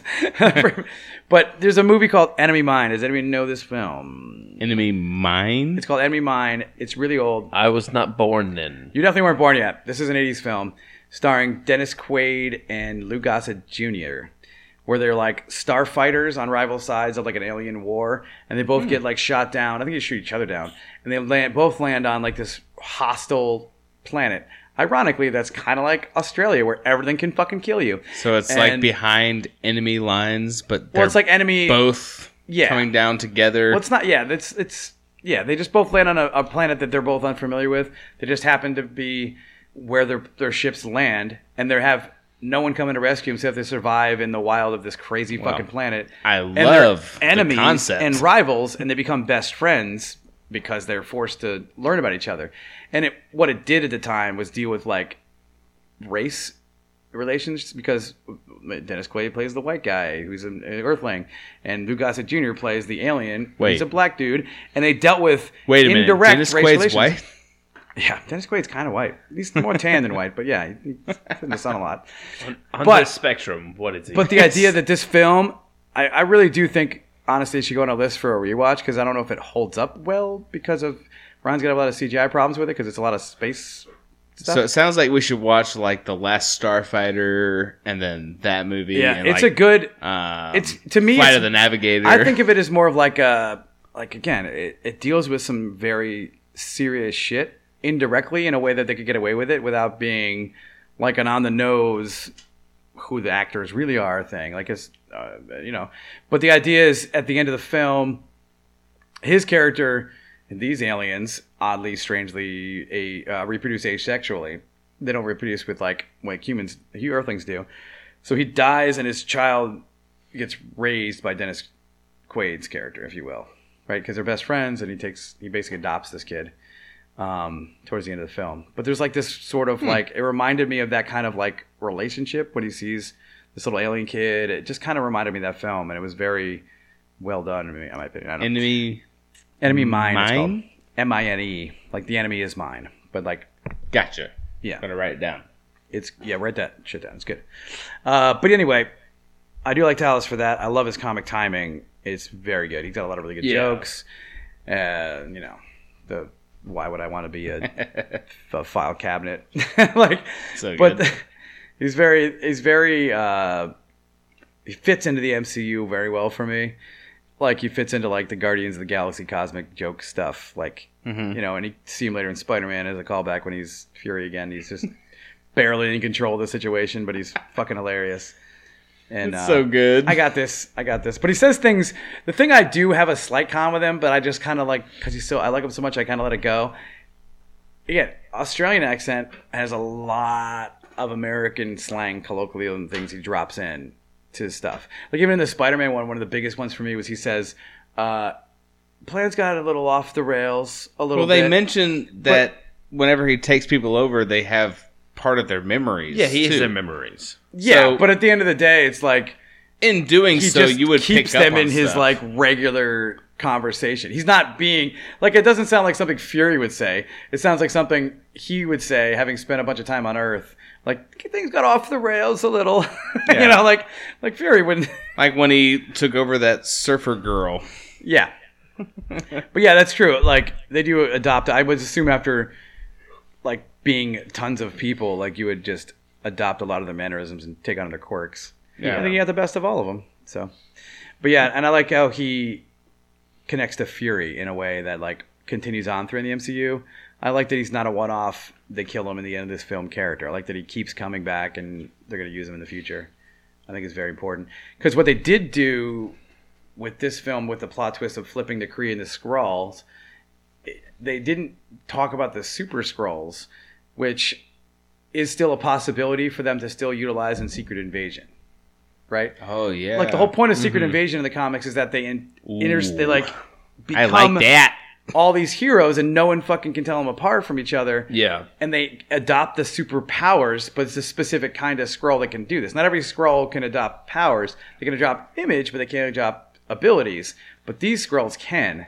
And the idea of maybe they're like rival faction of Skrulls is an interesting thing I want to see them do. And I want to see Talos kind of deal with that shit and have to be the liaison in that scenario. And I think that'd be kind of a cool fit for him. So yeah, good character for me. Nice. All right, Ryan. You picked Fury. You go second. We're still trying to think who he's going to be. I figured it out. We The Flerken. Got it. After Talos, the only logical person to pick was Fury. He was the only person that had any positive, fun reinforcement to him. Oh. Kidding. But I think it was fun seeing this side of Nick Fury. Typically what we get is burps. Get a lot of burps from Fury, I guess. Like a stoic, just gassy problems, hard guy that is not. He's not one to really go into personal stuff. He's all about business, all about the mission. Very secretive, very secretive, very compartmentalized. So to see this side of Fury was really cool. He was the comic relief, and there was a lot of stuff that he said that I thought was funny. Some of it I thought was a little too much, but one of my favorite lines that he has is with the pinball machine and with a little girl or a little boy. I don't know what that was. Yeah. I think it was a little girl. Yeah, it was his little girl, I think, his daughter. It's a little Talos. Yeah. Is talking about her, pointing at her high score on the pinball machine. He responds with, well, if I had the same pinball machine for 6 years and that's all I had to play with, I'd have some high scores too. Yeah. I'm like, nice. I like it. But dick move, Fury. I like it. I liked him. It was really refreshing to see a different side of Fury. And I think the hard thing, and we hit on it earlier, is we're so used to one aspect of who he is. Like, he's a very, I'm not going to say one-dimensional, but... I mean, his comic, his jokes are so good, but it feels like he's the only one allowed to tell the jokes. Yeah. You know what you're getting when you're talking about Nick Fury. And this was very different, which I really liked. So, yeah. All in all, I thought... he was great, and it was really funny, and I think the funniest thing to see is, and you really only see it when he's with the cat, or with the Flerken. He's this hard guy, nobody calls me Nick, nobody calls me this, it's always Fury. Yeah. But then when he's with this cat, he's like a normal, he's like a normal cat lady. Yeah, he's like a cat who loves her cat. So he's like, I'll be back. I'll be back for more scratches. Yeah. And the cat's like, whatever, it's fine. I'll find a corner in the hallway. Yeah. Like if the cat like destroys a bunch of bad guys, he's like, I'm picking you up now. He's like afraid. He's like afraid. I'm picking you up now. Yep. So I think his character was great because Brie Larson and Carol Danvers was just... I guess it balanced it out because she was just kind of straight-faced and boring most of the movie. I think you're right. It bounced it out. You were right. Yeah. But she was not straight-faced and boring and one-dimensional. There wasn't a whole lot about her. But then bringing him in, and maybe he tried to use humor too much in the movie, but I feel like it balanced the relationship between those two. Because those are two of the primary characters in the movie. But always I think it implied a lot in her flashback scenes that she was a hell of a lot more fun. She was at this base and at this bar doing karaoke and joking around and everything. But she didn't remember how to be that person. Right. It was weird. Yep. So, and I think it plays, last thing I'm going to say, and I think the scene that really shows the difference between the two is when they're in the bar and they're talking for the first time, and she's asking him all the questions about how is she going to know he's not a Skrull. Yeah. And then her response is to blow up a jukebox. Yeah. And then he's like, okay, that's great. But what does that do for me? How does that she's do like, anything can't for do me? that. A Skrull can't do that. He goes, how am I supposed to know what a Skrull can do, basically?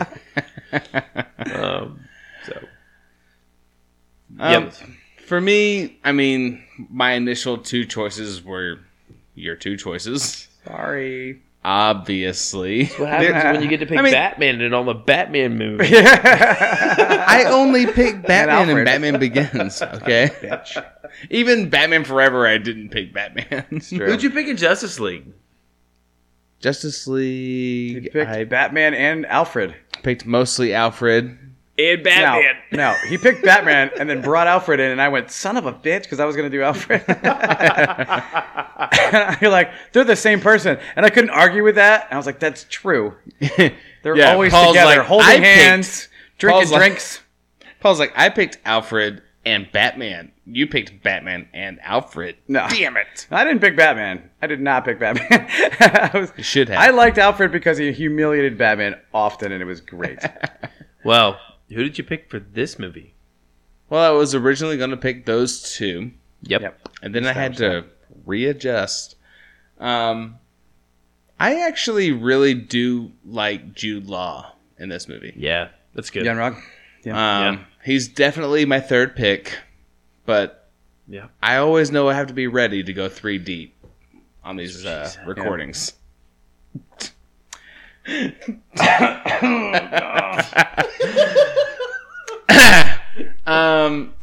So who is it? It's Jude Law. Sorry, that joke erased his temporary memory. Ryan's like, can you bleep out any of that? No? All right, we'll leave keep it in there. Not staying in. That's also what? I really do like Jude Law in this movie, though. Like, most movies I see Jude Law in, I'm pretty much picking him. I'm like, oh, yeah. I like him in... He tends to do a mentor role character very well. Yeah.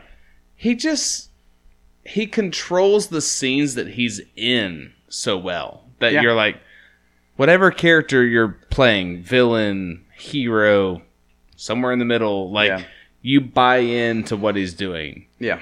And I really did like the way that they built his character, because they tried to make you think he was the Marvel character, and make you think that he was the reason that she had her powers, and that he was trying to help her control those powers.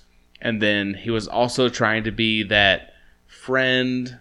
Like, he's like, I can't tell you everything, but I can tell you, this is what I can tell you over this recorded line. Yeah. And these are the things that I can help you with, and you got to stick to my plan because I'm trying to protect you. He was playing that character very well. It was well written because of the idea that, like, despite that we find out it's him attempting to control her, it's not bad advice, though. No, it's not. Like, it is helping her. Right. And it is helping her when she eventually gets her powers fully. Like, not to go nuts and just shoot everybody. Like, she's preparing for powers she knows that are inhibited a little bit. Down to the point where you get to the end of the movie and he's found out. You realize that he was more of a villain, and he still is trying to get her to think on that level that he's been trying to semi-brainwash her for. Or not semi, actually, literally brainwashing her for. And he's like, I always told you that, like, when you could defeat me without your powers and without your, like, this emotion, that's when you'd be ready. And he's not entirely wrong. Right. Yeah. Like, for her to have those powers, and like we were saying, getting ready for Endgame, it's like, she's going to be coming into this battle, and we just got off of Infinity War. Spoiler alert. Chris Pratt's Star-Lord gets overcome with emotion and headbutts Thanos. Yeah. Ruining... And everyone died. Everyone. One of his dad figures threatened to like, him. The other one tried to kill him. Interview. Oh, and everyone dies. Everyone dies. He never had parents. But it's one of those things where if she's not in control of it in some nature, it could be catastrophic. Right? It could. So I like that he's... At the end of the movie, he's not necessarily 100% the villain. He's not even 50% the hero, but he's a weird gray area where like she's sending him off and he's like, I can't go back empty-handed. Like just if he had one more line, it'd be like, let me stay here for your sequel and and Captain Marvel let me help you, with this new level. But she sends him back off to go back to the Supreme Intelligence or whatever. Yeah. And he's going back empty-handed, and she's like, "No, you have this message that I'm coming for."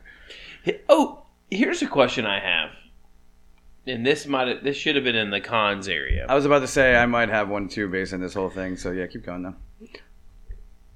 Might be what you're saying. When you say going back to the Supreme Intelligence, did she not destroy? Or did she just destroy her version of the Supreme Intelligence? I think she just purged her from her mind, and I think that's what I'm taking it in as. Yeah. It's like we were saying with Edge of Tomorrow, where there's all these tentacles coming out, and it's like there's this one that you can take out, but there's still all these other branches that are going to these other people. Yeah, well, there's like other of them in different parts of the world. She took control of the portion of it that was trying to control her. Yeah. Okay. But I do like his character a lot because he really does, help her learn how to control herself pretty well. Ultimately, he's a villain in this specific story. Yeah. But well, I mean, when you think about it, he's trying to get her to control it so that he can use it. Right. He's trying to use her for his greater good. Because he's ultimately Kree. He believes in what the Kree believe. Yeah. And it's a lot deeper character than you think it is. I mean, especially on an initial watch. Well, there's that whole scenario where like that whole thing happens at the beginning and it kind of makes sense and you're kind of still figuring out who's what and what's what. But then the reveal at the end when he's like sitting there in the dirt and he's telling her, he's basically repeating the same thing that he said before, but it's more desperate now because he wants to try to fight her without her powers because he'll get his ass kicked now. Yeah. The part that's strange is he doesn't have powers, right? He relies on those gadgets. And like at what point from when that original beach scene where the crash site with the Tesseract where she gets her powers to like there's a piece missing we still don't know that hopefully they may go back and go into a little bit in Captain Marvel 2. That gap for me is missing and I think it's significant to her origin because there's a part where she gets the powers and she gets the inhibitor chip. How do they know how to use that? It's like the same thing from like Hulk. Like how did they know what Thor Ragnarok where he gets that chip in his back and it makes it sound like they know what she's fully capable of. Despite the fact that she's a brand new thing.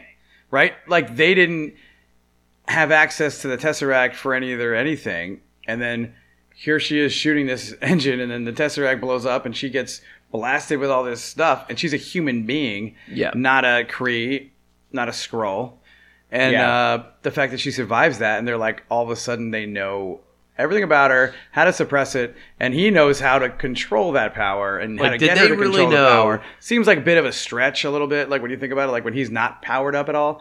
If he had powers, weaker version or similar set, if they all had some sort of superpowers, it would have made more sense. Yeah. But they're all Kree, but like just kind of like regular mercenary, like Navy SEAL Kree, not like Avengers levels Kree, Right. Yeah, it's not like they knew she would be able to fly through every freaking layer of a ship. But that's the problem. Like there was a point where she was using these powers because they didn't just kidnap her and shove a chip on her neck. They must have seen her use them and possibly fly and other shit. But they allow her to shoot photon beams. That seems weird. It's beneficial to their missions. Yeah. So here's some guns and also photon beams. So before we go into beer, we usually talk about the favorite scene as well. Ryan's like, he's like, I got like maybe one. Half a one? Half a scene.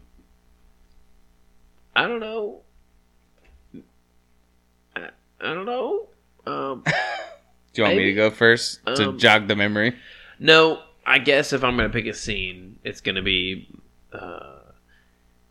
when she goes into space and she's fighting all of the ships and smashing up Ronan's destroying all of Ronan's fleet in that. That's a good choice. I think that's just a great scene. It's what we want and what we expect out of Marvel movies is great action. As much as some people are like, "Oh, that seems so fucking overpowered," you're like, "Have you read a fucking Marvel comic?" Yeah. No, but then, Jesus, she does. But that's why I also love that scene. Like when she flies through the ship, and it's just like opening her arms up, like making snow angels in space and letting ships fly into her chest. Yeah.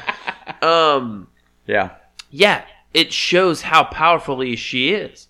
And at that moment, once you see that scene and what she's capable of, that's when you realize, oh yeah, this is why that pager is a big deal. Yeah. And why he's very hesitant to press the trigger until he's like, I need someone that will annihilate it better shit. Be a big deal. Yeah. But not only that, I think that scene's great because 2 cities. Yeah. You see Ronan and then that dude behind him. That dude behind him's like, he's probably pooping out rabbit turds right now. Who is that? I have no idea, but you could tell he's terrified. I can't remember off the top of my head who he is. Do they pop back up? I don't think. Maybe. I don't know. That's your only favorite scene? I mean, I don't have a whole lot of favorite scenes. I like a bunch of nugget scenes that I like a lot. Yeah, there's some stuff that's good. But I think that scene's really cool because, and for all of you CGI or you visual effects artists, I think the visual effects on her when she's flying in space and fighting and all this stuff look great. Yeah. Just not when she's skydiving. Yeah. Just that one scene. Ryan's the one most realistic scenario. They fucked that up. But the part where she's flying through spaceships and busting up things and starting photon blasts. That stuff works. It makes sense. It makes sense for us to know what that's going to look like, but not falling from a plane that people do every day. Just put her in the freaking costume and throw her out of a plane. She'll be fine. Right. Yeah. Yeah, I mean, that scene, everyone's got to, like, people have that on Instagram and TikTok videos of people blowing up ships in space, but skydiving, no one's ever seen that in film. There's no comparison, no reference notes. No, I agree with you. I like that scene a lot. I think it's very good that establishment of, like, this is a springboard into where we're going to go. Because you're going to need that. We've all just seen Infinity War and we're like, the stakes are fucking high. People are dead. Yeah. People are blipped. What the fuck? How do we do this? Well, and then when you have that, you have a round 2, you're going to need like a Captain Marvel in your corner. Well, and to that point, we know she's powerful. We know she can do a lot of stuff. Yeah. But that's the first time you see, like, on film, she can just Superman fly through ships and blow them up and catch missiles and turn them around. Or just punch the shit out of them into each other. She also hit one just like a firework hitting Iron Man in Iron Man 2. Yeah. It hits her and she's like, it's like the exact frame for frame, just going in a different direction. Because she's flying up and gets hit, and like Iron Man's falling out of that plane for no reason. Yeah, jumping out of a plane with a jet suit on. Yep. Still, never makes sense. But, and it just concludes with her punching her palm and things exploding everywhere. Yeah. Yeah, if only she had made that Wonder Woman X. Here's one of the issues, and speaking to physics, I don't fully understand her powers and what she can do. Like, she's shown that she can superheat stuff, she can power things, she can do all this stuff, but yet she can also wear a leather jacket and be fully on fire or whatever that is. Well, yeah, and this jacket does not just what is it? There's a phrase for it in the comics. I think it's called comic book logic. Yeah. Well, there's a phrase within the comic book logic where she goes binary. So she's but it establishes the idea that she's fully in control of every aspect of her, every single atoms in her makeup, and to regard like where she can, like, appear to be perfectly normal and control and be like regular human body temperature, which is how I thought. No, with a blip can boil water. And I'm just speaking to the leather jacket in the end. What's wrong with the leather jacket? Why does she need it? How does it not freaking burn up? Oh, you mean like in space? Yeah. Well, not only in space, but or freeze, or do anything. What the heck? What are the properties of that jacket? I don't know. Whatever. It must have been the cow that was nearby when the Tesseract exploded. It was a CGI cow. Was she wearing it during the explosion? I can't remember. I agree with you on that. That does make sense in retrospect. Paul's like, you're right. It survived a ketchup stain, so it can survive anything, I guess. It can survive the deep temperatures and pressure of space. I'll go. It survived a ketchup stain. It can survive anything. That makes sense to me. Have you seen what it does to certain clothes? Ketchups are relentless. Okay, so I have two favorite scenes for two different reasons. My ultimate favorite scene of the entire movie is probably Nick Fury doing the tape to get the fingerprint. Oh, and she just blows the door handle off. And then the very next scene, she just blows it off with a photon blast. And he's like, you got me messing around with tape? You saw me play with tape? And she's like, I didn't want to steal your thunder. Like, it is so good. I haven't even thought about that. I love that scene, and I'm not taking it away, and I didn't put it on my con list specifically for why you like it. But I do remember watching it going, she showed him that she blew up a jukebox. Like, I'm pretty sure his first thought would have been, blow up the lock with your fist, your fiery fists. Well, it's just one of those things where I remember seeing the Mythbusters episode where they were basically basing it off of National Treasure. Yeah. And all the stuff that he does to get the fingerprint and to figure out how to get down the hall. Yeah. And it just took me right into that frame of mind where it was like, oh yeah, I know that works because I've seen it work for real. I've seen somebody take the fingerprint with a piece of tape and open a door. And the fact that it was Nick Fury being like, well, I guess I can figure this out. And then her letting him do it. Yeah. To the point where she was like, well, he has an idea. Well, I thought I could blast my way out of here easy. Obviously. But he's got an idea. I'm going to see where he's going I thought that was the concept. Until that follow-up where she blows the door lock and he's like, you haven't been messing with tape? I thought he was doing that on purpose because he wanted to feel useful. Right. Like he was like, I can do this. I don't need special powers to get out of a room. But he didn't. He did it thinking, I'm helping us get out of this room because we have no other option. And she's just shooting doors open. Yeah. And he's like, damn it. But I was like, how did he forget about the jukebox? That was one of the scenes that had him being my favorite character. No. I don't want to take it away. I don't want to diminish it. I liked that a lot. You're right. Like, if I had picked him as my favorite character. Yeah, but you're allowed to. And he's not. Yeah. We talked about this. Yeah, Ryan took him, so you're screwed. He's my favorite. My other favorite scene is you can both have them. It's a little bit of a mixed match because it takes the span of a couple scenes. So it's like the whole movie. No. Literally, the whole middle act. Literally, the whole part where Ryan didn't have a con. Snippet from Blockbuster that gives you the nostalgia moment. Yeah. Of the True Lies and The Right Stuff. I think even Jurassic Park is slightly visible. We've already discussed it. Like, just the fact that Blockbuster is in this movie is great. Yeah. And then the security guard sending her to Radio Shack is beautiful. So good. Fantastic. And then the third place she hits is an internet cafe. Yeah.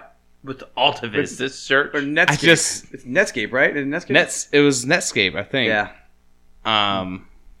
Was it a different one? Well, the search was Alta Vista. It was Netscape was the browser she was using. But the browser was Netscape, Netscape has a search function. Had one. Just those three things combined, as we saw. They were so close together. It was just like three perfect 90s references. Yep. That I was like, sold. You're in the 90s. It's perfect. I love everything about it.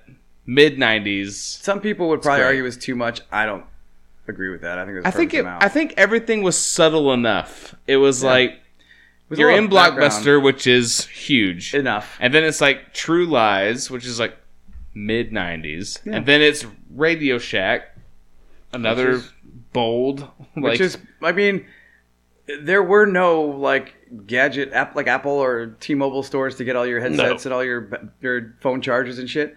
That was Radio Shack. It was a catch-all electronics shit. You could the only cars you couldn't afford. Yeah. The only times I ever went to Radio Shack was when I needed a phone charger that I could use in my car. Yeah. I was like, I remember. Please tell me you have a charger that works on a Nextel. Every phone had their own specific charger. Yeah. And you couldn't just share them. Back in the day of this film, phones didn't fucking exist. So phones. And then between there were car phones. In between huge. All of that, I think maybe the StarTAC was around there. Little flip phone, original flip phone. Yeah. In between all of that, you have the Game Boy with the payphone, like everything just paying off. Yeah. It was literally my entire childhood in 3 scenes. Yeah, and man, you put those together into like a little... All of those. There's like a little... chart. I think there was even a Smashing Pumpkins poster. Just I was like, throw a Batarang into there. Sadness. Ooh. As long as it's a Batman Forever Batarang. Yeah. I think I meant to mention on our... Or maybe I did. How the Batman symbol in Justice League just looks like a very overweight. I thought you did. There's a whole bit in our. I couldn't remember if we talked about it, but now that you say that, you say the classic. I was like, well, here's the thing. This is terrible. It's funny you say that because I was just thinking about that. His Batarang does not match his symbol. So in case you're just tuning in, or his brand. We are recording this right after First Takes number 3. Well, his brand go back. Check it out. It is the Batarang. He heats up the Batarang and hits him in the chest with it. It's the same shape as the Batarang. No, no, I think they're a little bit different. Are they? I have to look into that. All I know is those are two different things. This is a Captain Marvel movie, though. There's like Paul. Yeah, what's your favorite scene from Captain Marvel? Let's try to interrupt us to bring us back. No, let's keep going. All right, Batarangs. You're bringing back season 1. Let's just get to the point where 2. Wit's just really upset. Wit's just really upset because there wasn't a Batman Forever VHS tape in that scene. Okay, he's really. That would have made this movie jump an entire tier. He's pissed. They would have been sitting right next to True Lies. There. There would have been more copies of True Lies probably than that movie. Anyway. So you're saying that Batman Forever would have been rented more than True Lies? No, I meant Batman Forever available would only copies. Like there'd have been like 6. Like there would have been 2 dust copies of of Batman Forever, and then a whole wall of True Lies. Oh, Blockbuster worked. Man, really hitting on Blockbuster back in the day when they had a whole wall full of one movie. I think the last movie that I went to Blockbuster for, and I remember being like, "There's a whole wall, and none of them are here." And then the guy like brought one back and placed it in. Was like Minority Report. Yeah, I was like, wow. Because if you didn't see it, you went to the area right by the drop-off. Well, there's a bunch of them. Do I see any of them? It was like Dunkin' Donuts and Starbucks up in New York, where there was like one in every fucking corner. So it's like, shit, we gotta go to. Latham doesn't have it. What about Loudonville? Fuck, we gotta go to Clifton Park. Son of a bitch. And we'd just be trying to find this film all over the place. Check the wall, check the drop-off. You're calling. You're like calling the store. You're like, do you guys have Jurassic Park? Who is it? The Lost World. Was it Jurassic Park? Anyway, John Mulaney has a bit about that where he calls Adam's Family Values. He's trying to find Adam's Family Values, and the guy thinks he's an old Asian woman. He's like, "Listen, lady." He's like, "I was offended, not as a child, but as a proud Asian woman." Disrespect. That all being said, my favorite scene. Paul, your favorite scene. I don't have a couple because I don't have okay, Ryan's is good. Couple. I really like the reveal Talos scene because he just is himself in it. He's done fucking around and is super casual, just drinking some soda. And he's just trying to lower their guard. It's clearly a 7-Eleven cup. And he's trying to be cool. He's like, "Look, we're gonna be whatever." And then they look outside and fucking Rambo as a clone talking to her daughter. He's like, "I had to take precautions." He's just like, "Okay, that's the last one." You got me on that one. Right. I just like any scene where he's just just comic relief stuff. That's really good. Mm-hmm. But I also liked. I kind of liked that intro scene where they show up on that planet to go do their little mission, where they're all suited up, and that's when we thought, Kree were cool and nice, and they have like a Navy SEAL squad. And I was about to say they're like the Navy SEALs of space. Yeah, space seals. Space seals. Space seals. Yeah. Hashtag space seals. Yeah. But yeah, that's exactly what they are. Though. They really are. I mean, and I like that they were. You first see her like space mohawk. Yeah, that's what I was gonna say. You see her mohawk for the first time, and you're like, oh, cool. Like trying to be true to the comics. Cool. The functionality of that helmet is totally terrible. It's still not helpful at all. No, her hair's sticking out. I'll leave a slit open for half your mohawk to come out. Yeah. Where's the rest of your hair? It's inside that helmet. Ooh, is that gonna protect you?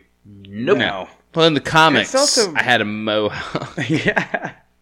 So they need a reason. But yeah. And also, it did look pretty good. Really good. I did like the what the hell was it? The scene with the Tesseract exploding was kind of cool looking. It wasn't the Tesseract. It was the light speed engine. Just the engine. But that causes the Tesseract to activate and give her powers. But to your point, it is really cool. When she shoots it, the bullet hits and it all shoots the whole scene out of that bullet hole. The CGI in that scene is out of control. And it's really fantastic. It's great there. Yeah. Not in skydiving scene. Yeah, you gotta budget, man. You gotta put money where it's needed. People see people jump out of planes all the time. People don't always see light speed engines blowing up. We've talked about this. Slow-mo. No one jumped out of that plane in that scene. Yeah, it fell. Valid. Valid. Yeah. But yeah, I like when they do those really good origin setups and it's like detailed and focused. I was slightly disappointed that it was the Tesseract again.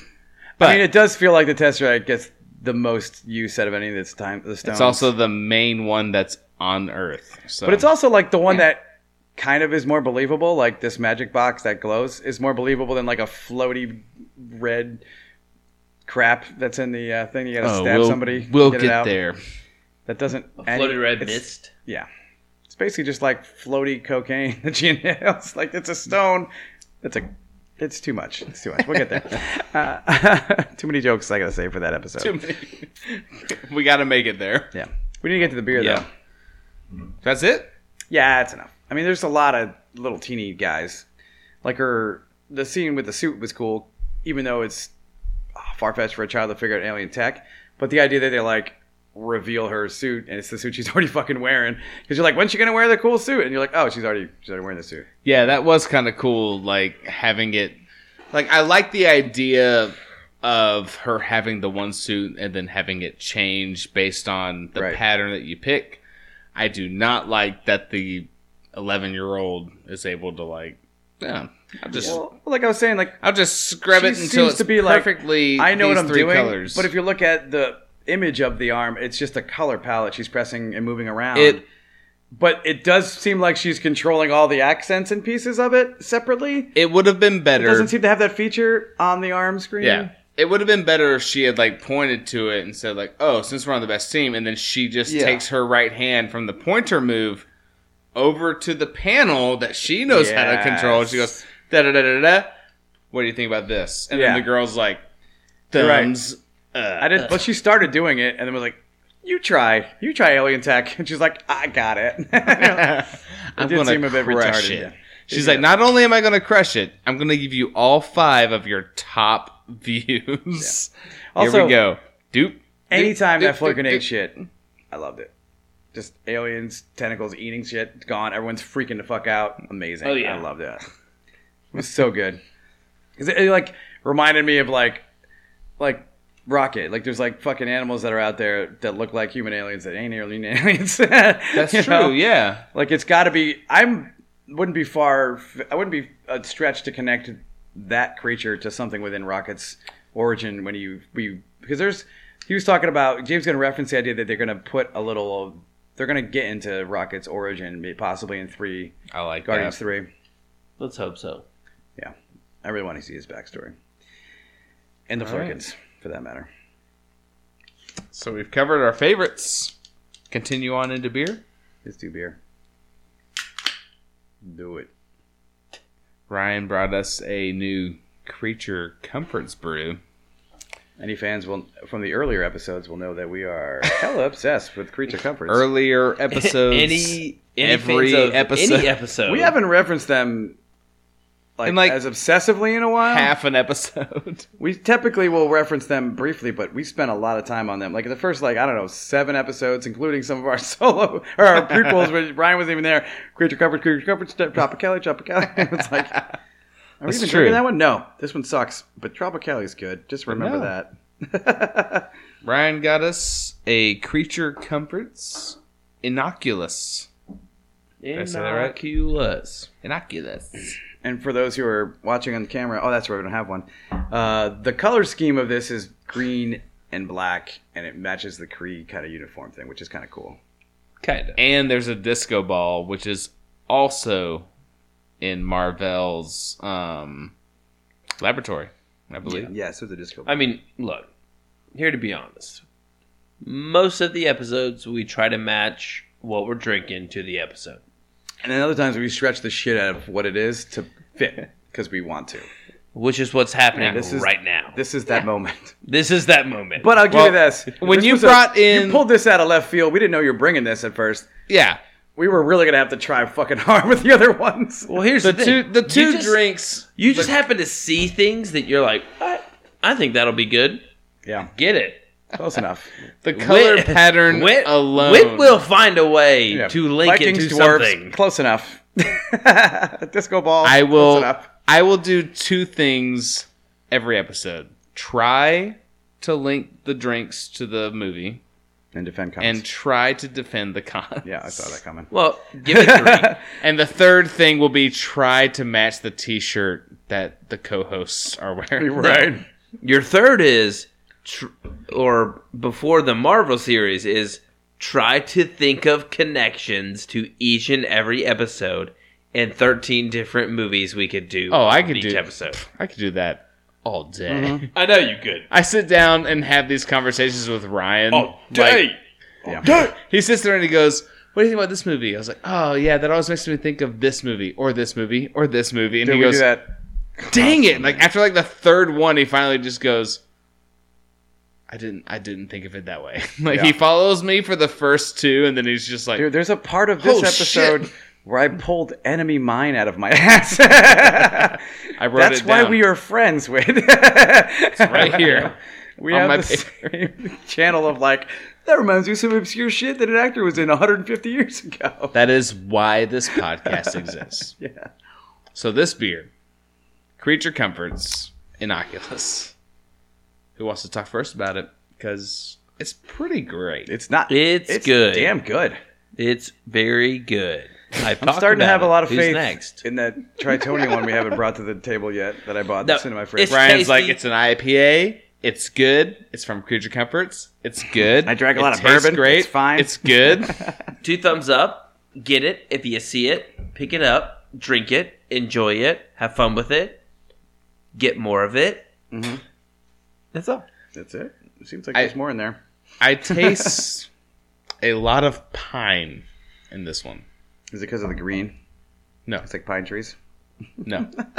You could rip the label off of it and I would taste the pine.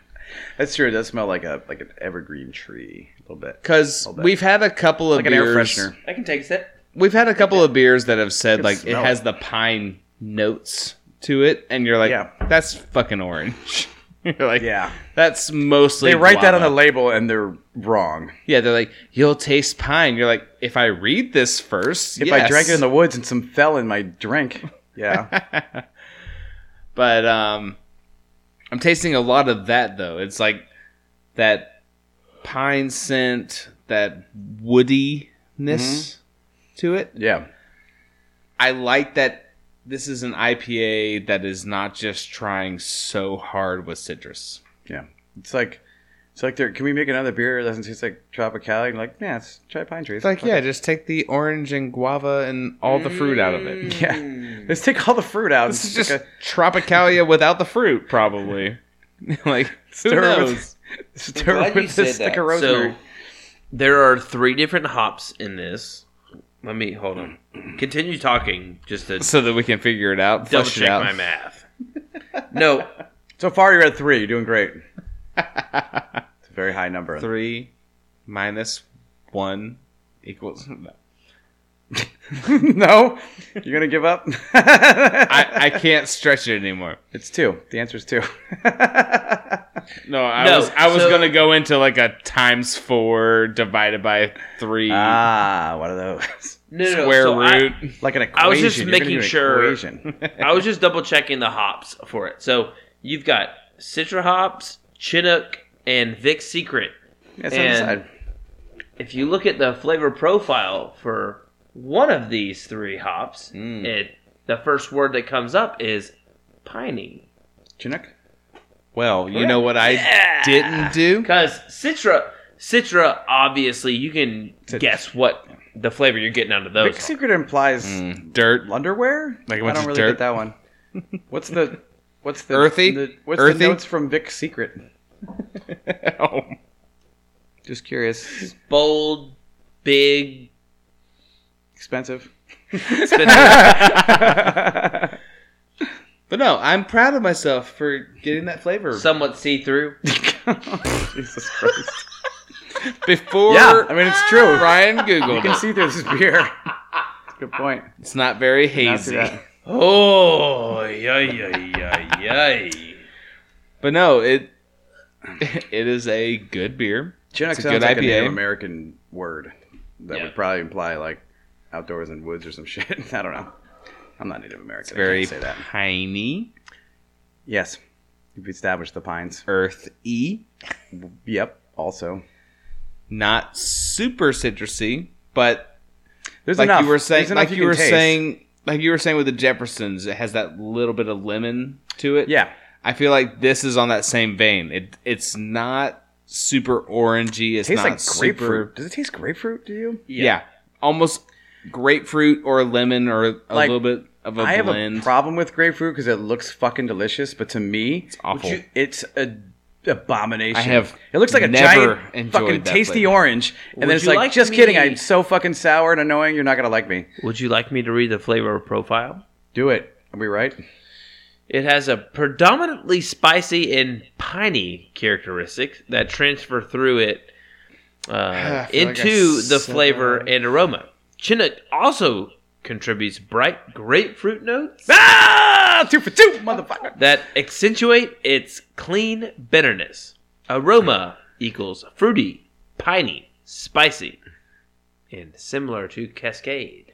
Okay. You know what? I feel like Paul and I just crushed that. Yeah, we nailed that one. We tore this. I'm like a proud father right now. I'm the youngest, so I'm like a proud younger brother. He's got his leg crossed over, and he's like, you know what? You boys, you take over this flavor profile. I already know the answer.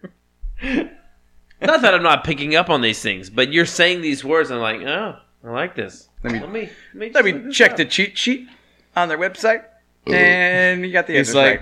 While you talk about that, I will take a sip of Jefferson Ocean to make sure that I see the difference between the ocean and the cognac.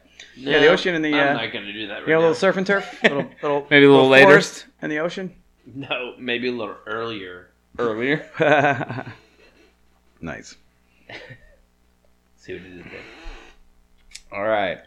We only have 2 more categories we usually do. Right. So recasting, precasting, rebooting. Again, this is Marvel. We're probably not really going to do that. I would. Well, we've already discussed Brie. You discussed Brie Larson already. But I was about to say. That's probably the only one we can really do. And I mentioned a good option. Because all of them are already established kind of characters. I was about to say, like, who did you think would be cast as this character? Why don't we do this? Before Brie Larson was. I was about to say, why don't we do Captain Marvel and we'll do Talos, because he's a character that probably could have been anyone because that character is so unique that we didn't know what to expect. You know what I mean? I think we really just go with Captain Marvel. Like, who do you think could have? We got two. Carried this into. I've got one for each of those. For Talos, you could have brought a Hemsworth brother in. Could have done Liam Hemsworth for Talos. Ooh. You could have done it. It would have been fine. It would have worked. You would have got that sex appeal for the ladies. They would have come in to watch the movie. There you go. Well, the only thing with that is the age frame. Like, I don't think he's... It's okay. I like Talos as a slightly older general. I can see that. I got my two.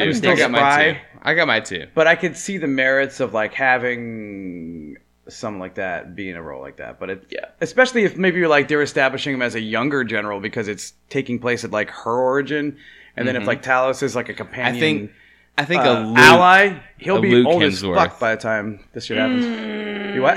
Luke Hemsworth being Talos and also being the actor in Thor. Yeah, but like literally the same character. Like he's cameoing a better over there. actor that plays Thor than actually playing Thor than actually playing that character as well. Would have been great. It'd be very confusing. There's a lot of webs weaved there. I really want to make that confusing.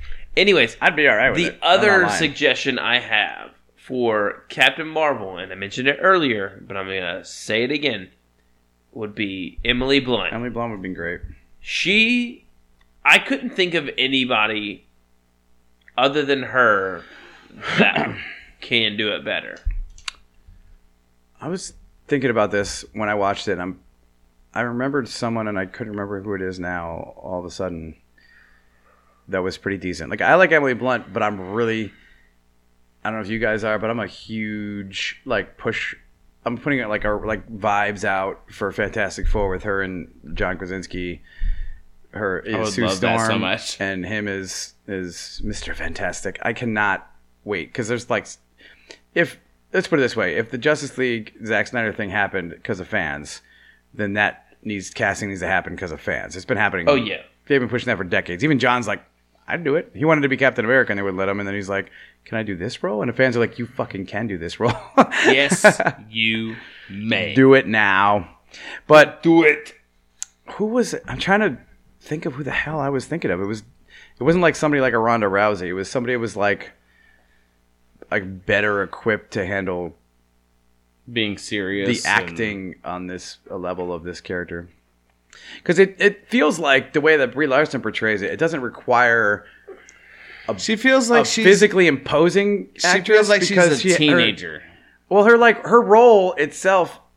Her powers are based on the idea that she doesn't have to be physically a beast to be superpowered. She has the superpowers that are insane. They're she controls photon beams. She doesn't have to be a bodybuilder to do that. Right. She's a pretty small statured person.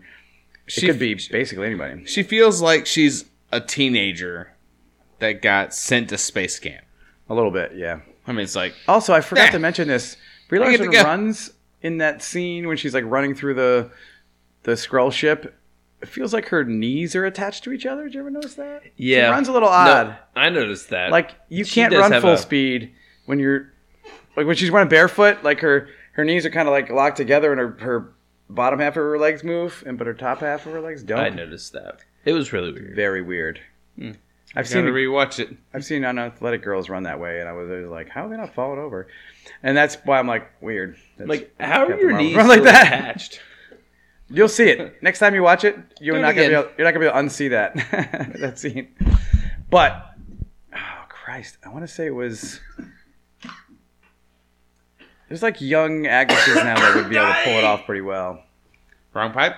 Wrong pipe. I don't know. I'll think of it. Do you have any other options in your head? Because maybe if you say some, for Captain Marvel. Yeah.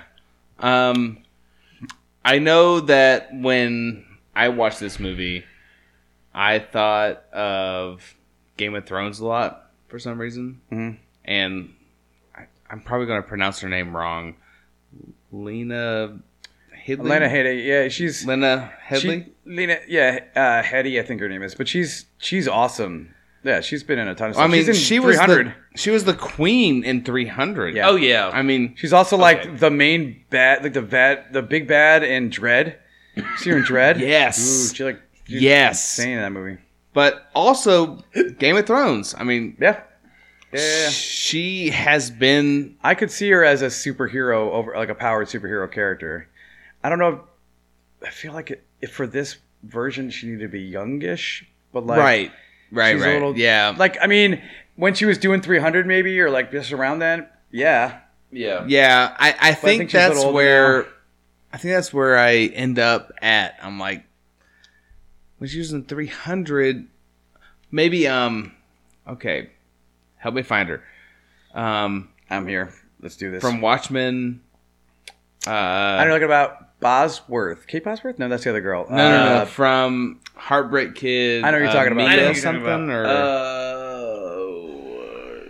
I know exactly what it is. I feel like she plays the character that's in love with the owl. Yeah, man. Yeah, no, I know what you're talking about. It's like Maya something or Mia something. You guys both have your phones out. You grab it. Went to the ministry. One of you has to go to Watchmen and then pick the person. Malin Ackerman. Yeah. She plays Laurie Jupiter. I feel like she could have been a really good. Funny. Her. Well, it's funny because Carla Gugino, the girl who plays her mom in the older version, who's in like Sin City. Spy Kids? Yes. The mom from Spy Kids. When she was younger, would have been awesome in this role. Yes. Yeah, I could see her as that character. Thinking of like a younger version of but that first one. Say the name again. Read it. Malin Ackerman. Malin. Malin. Why did I think I can't remember Mia? her name. That's wrong. It's wrong. You get the first letter right. It's wrong. It sounds right. Wrong, bro. But and this is mainly coming from the underworld experiences. Kate Beckinsale, with just if you wanted a character who would come in and just like kick ass, she would be that character. Yeah, hell yeah. Or she would be the actress. Yeah. Well, it's funny because I always consider her and Evangeline Lilly as like almost the same actress. That would be a good one. When I saw her as the elf in The Hobbit, I was like, "Is that Kate?" Oh, it's Evangeline Lilly. Like, what was the other recasting? You were saying Talos? Yeah, I think Russell Crowe would be a fun. He would have been good. Is it the accent? Yeah, it's not just the accent. It's. I think Paul Hogan would have been great. Ooh, so good. No, Russell Crowe. I feel like he could have carried the scene properly. Like, I mean, especially Wolverine. I mean, Jude Law could have played that same role, though. No, Wolverine. He's like, dig it. You're right. You're wrong. You're right. You're wrong. I can't do it. Well, it could have easily been cast by a bunch of different people. But like Russell Crowe, because of the virtue of the fact that we don't. Russell Crowe could have given. He could have given you the depth into that whole like. Yeah. The alien's dead on the table, and he's bringing you in. He would have created an entirely different character. He wouldn't have just been playing himself. Yeah, but here's your issue. He's already in the DCEU. Yeah, he's Superman's dad, bro. So what does that matter? He's Superman's Christian daddy. Bale is going to be in Thor 4, and I don't care. He's not in the DCEU, though. Yeah. That technically doesn't even count. He's only the most prominent Batman since Keaton. Yeah. But remember that time that they didn't use him and they replaced him with Ben Affleck because I thought that was a great idea back then? Yeah. Well, they tried to get Bale for that. And he said, fuck off. He was like, nah. He said, I said I was doing a trilogy, not a universe. He also said that if Robin was involved, he was out. Right. And they were like, well, technically he's not involved. He's already Zack dead. Snyder goes, good, he's dead. He was like, no. And then fucking killed him. Not doing it. He didn't even get on camera. He's like, no. Not doing it. They didn't even cast one. They even put that. They didn't even give him a head. Dead. You're dead. Oh, God. But no. I can't breathe. I was thinking Russell Crowe. I had another one, but I lost it. So maybe it'll pop back up. I mean, he's been on a movie we've done before. You could just go with Gerard Butler. Yeah, Jerry. That's so easy. Yeah. Well. But Jerry's not in the MCU, right? No. Or DCEU. No. He's in the Snyderverse because he's Leonidas, but... Wow. Yeah. Kind of counts. But... Not really. I love the Hemsworth idea. Yeah, you like that? He said that and I was like, dang it, that's a great idea. It would make sense. All three of them in there. Honestly, though, like, Luke. Because, like, Luke's turn in not Game of Thrones, Westworld. Phenomenal. Yeah. Absolutely phenomenal. And he's old enough to, like, pull that grizzled general thing. He's like a grizzled security guard / robot in fucking Westworld. Which is why I went to Russell Crowe. I was like, that could work. I mean, you did go for the oldest person on the spectrum when Anthony Hopkins. Well, okay. Well, you done. You know what? Nope, Daniel Day-Lewis.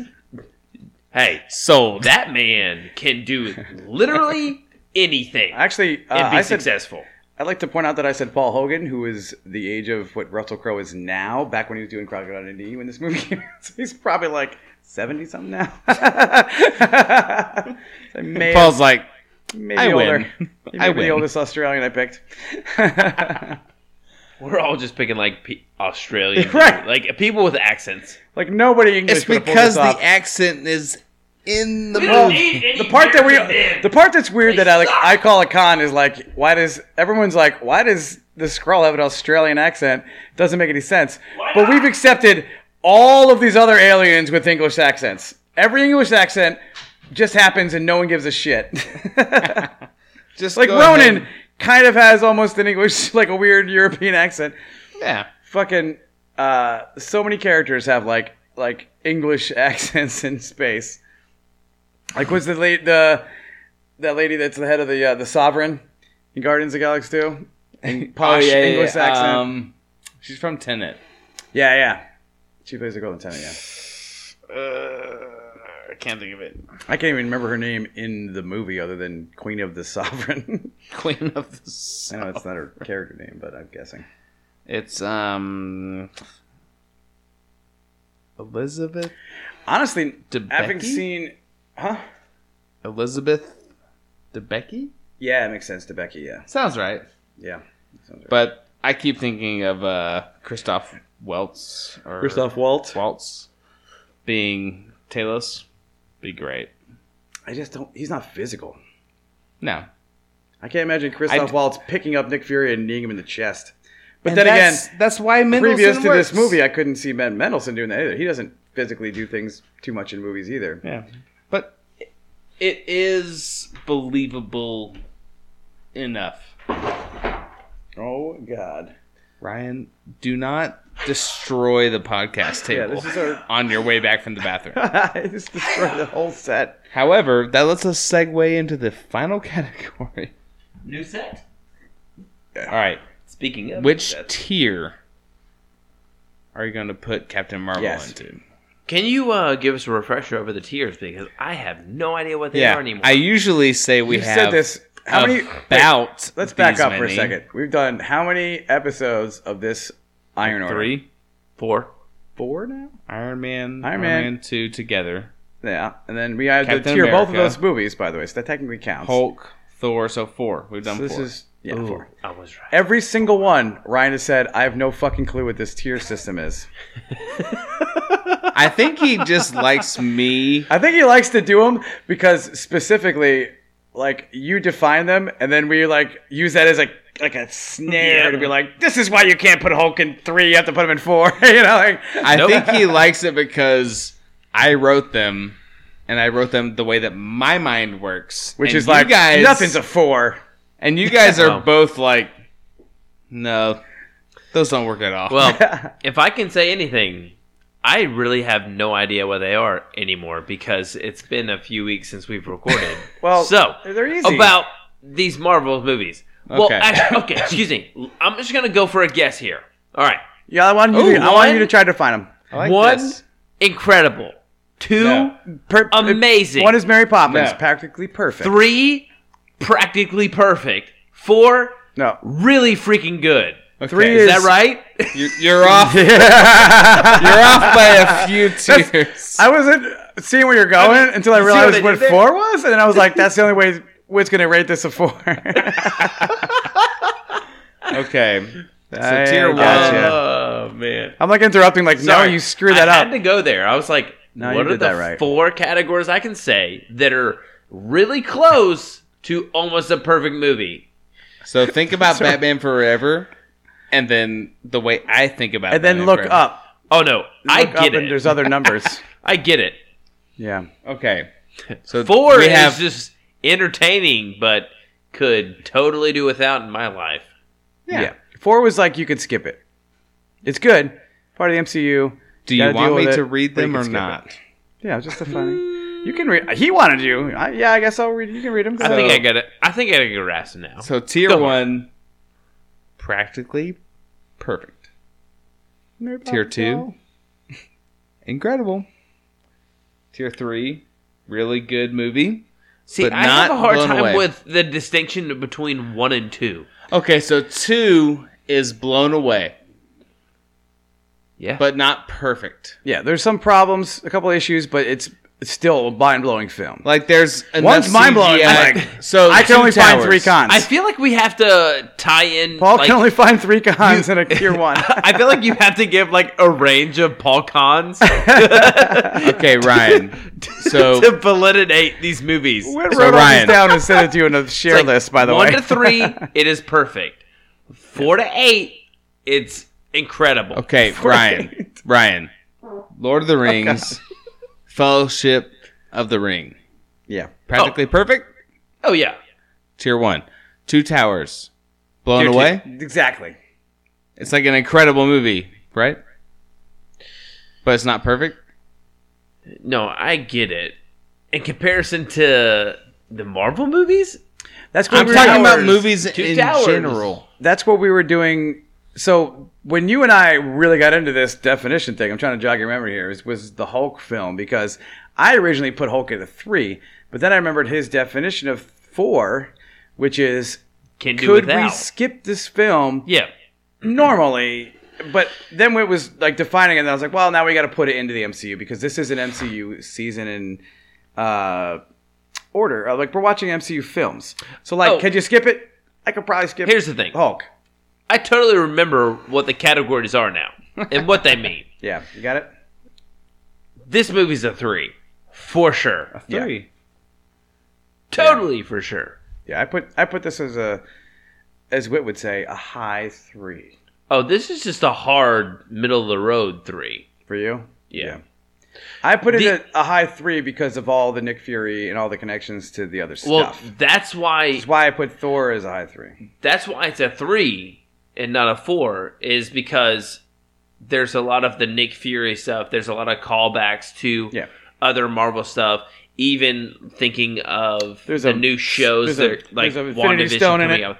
There's a lot of stuff that this movie does that is important to the universe. However, you could have easily done it in another movie. Yeah. That's why it's a 3. I thought that Thor would be closer to a 4 for me than most movies, or even Thor: The Dark World. But this one started getting really close to a 4 for me. Why? Because you can watch it anywhere. You can watch it at the beginning. Yeah. You can watch it in the middle. You can watch it at the end. But does it make it irrelevant or more relevant because you can fit it anywhere? It's kind of... Well, the problem was that I have some... I can only watch it in 2 places, but I feel like it's necessary based on my rankings, but we almost need to it's really just exposition. You almost need to reevaluate our rankings and give it on a scale of 5. Because if you're like, it's close to this, it's close to this, you probably need to make more of a distinction of like 5. Yeah, maybe. It is not necessary.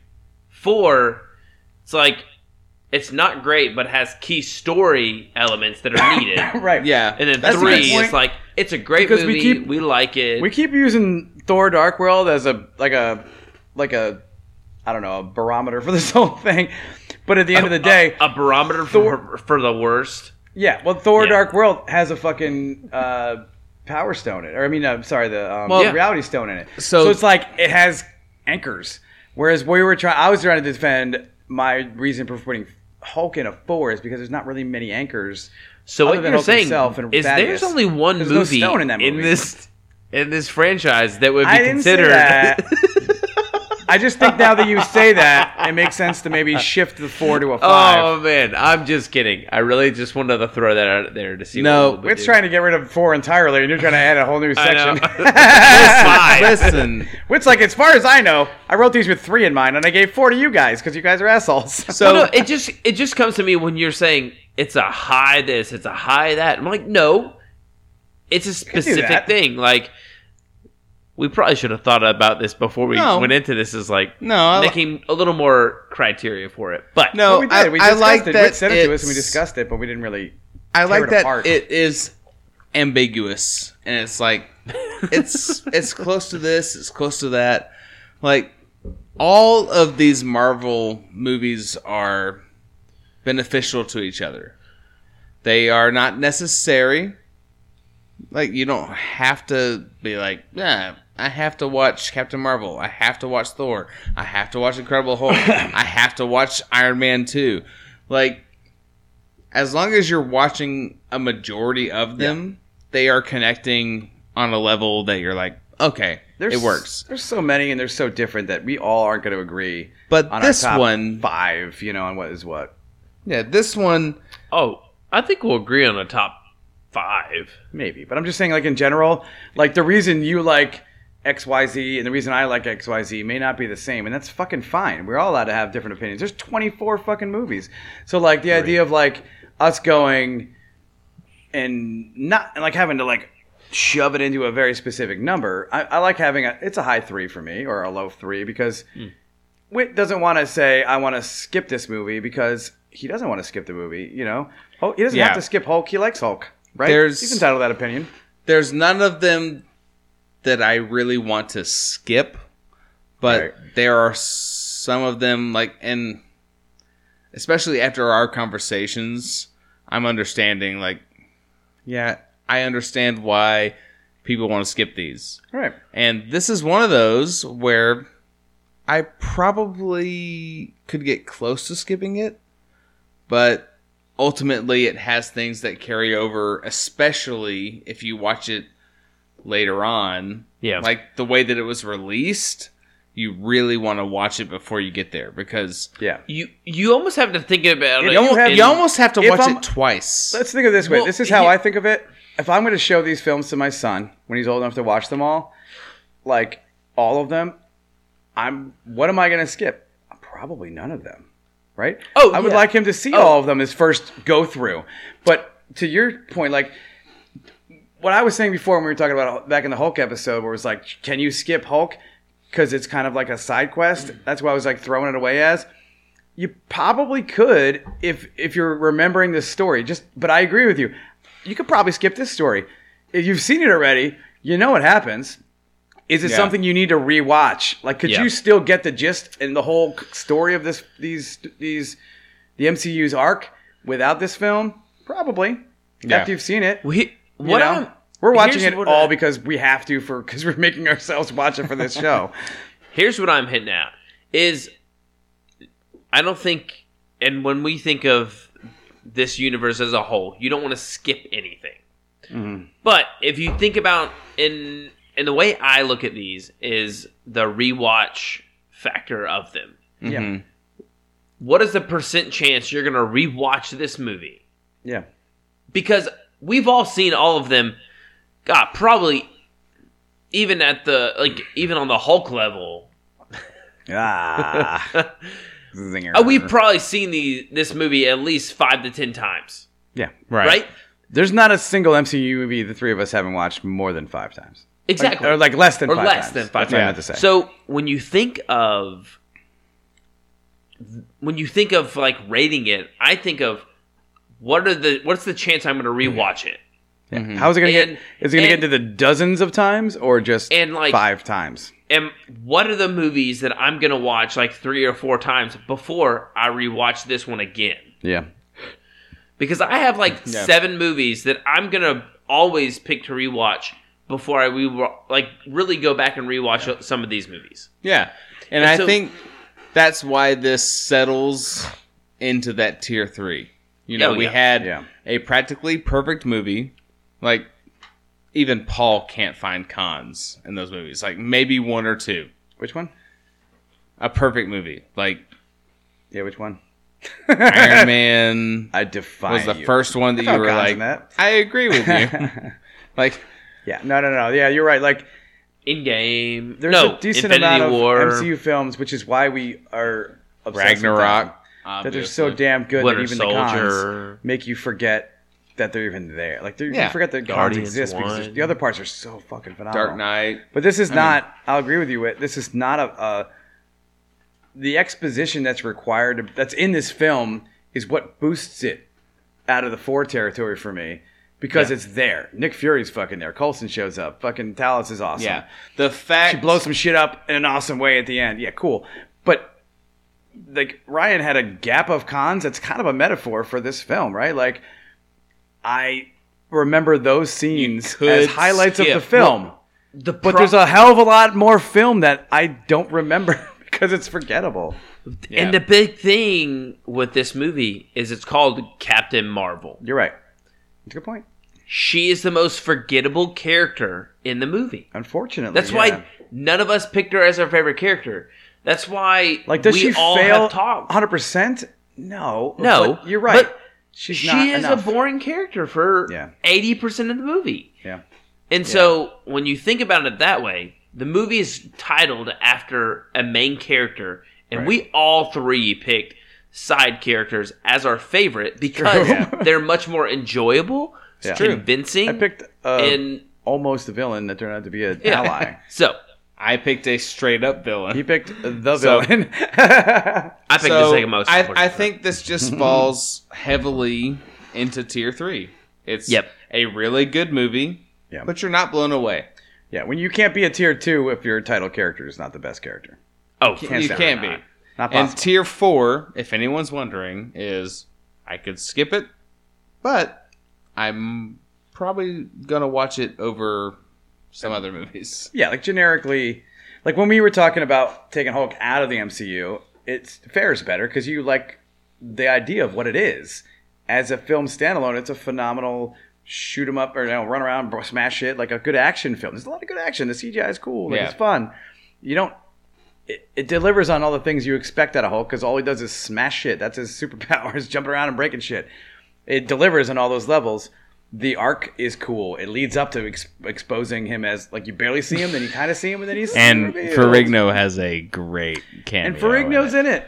Yeah. It's got a lot of the hits. The movie. It's got a lot of nostalgia. It hits all those notes for a regular film. Yeah. MCU level, it doesn't even have a stone in it. So that's the part that's sad. It's got the super soldier serum, which is good, and it connects to Cap that way, but it doesn't connect to there's no Tesseract, there's not even the floaty reality stuff floating around. That's not in I think a good way to think through these, and I guess just to reiterate, this movie's good. It does what Marvel sets out to do. Yeah.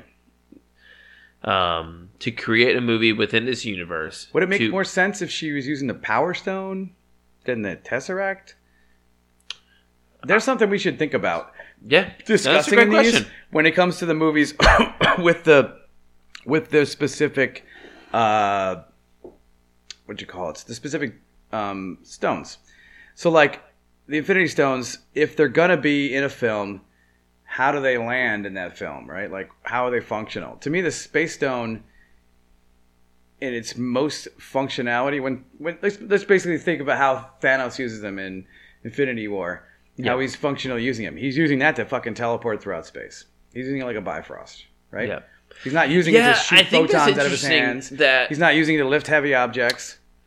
But they're not using the Tesseract in a sense, for its like its intentional purposes. I mean, it's space stone. It's what it's defined. They're using it based on the power that it wields. Like, each of these have ridiculous amounts of power bound behind them, right? That you can use to power things. Yeah. So that's the aspect they're using. To your point, I get it. It doesn't make... I mean, I guess the only one that does make sense is in Avengers. Is they're using it, and it creates a portal through space. Exactly. That's what I'm getting at. Like, most of the major uses of the Space Stone are moving people throughout space. Yeah. Hence the Space Stone. But I think you're really right. Like, the Power Stone is the one that's going to make her that powerful being. Right. And it's not... Because... The Space Stone... I haven't touched on this yet because we haven't gotten to this fucking film, but the Reality Stone is not really used... I mean... Well, we'll get there. The only person that uses that shit is Loki without the Power Stone. You know what I mean? Like, he creates illusions in reality. They're not really doing much of that with that weapon. And that's the part that is odd, because when you think of it that way, you should be... These stones should be functional within their origin film as their power set. Right? I mean, if you think about it on that angle, it makes sense that Hydra uses them to fucking just... They're not killing people. They're fucking teleporting them somewhere in space. They're just shooting them, and they're going somewhere. You know? Maybe that's what actually is happening when they shoot these people.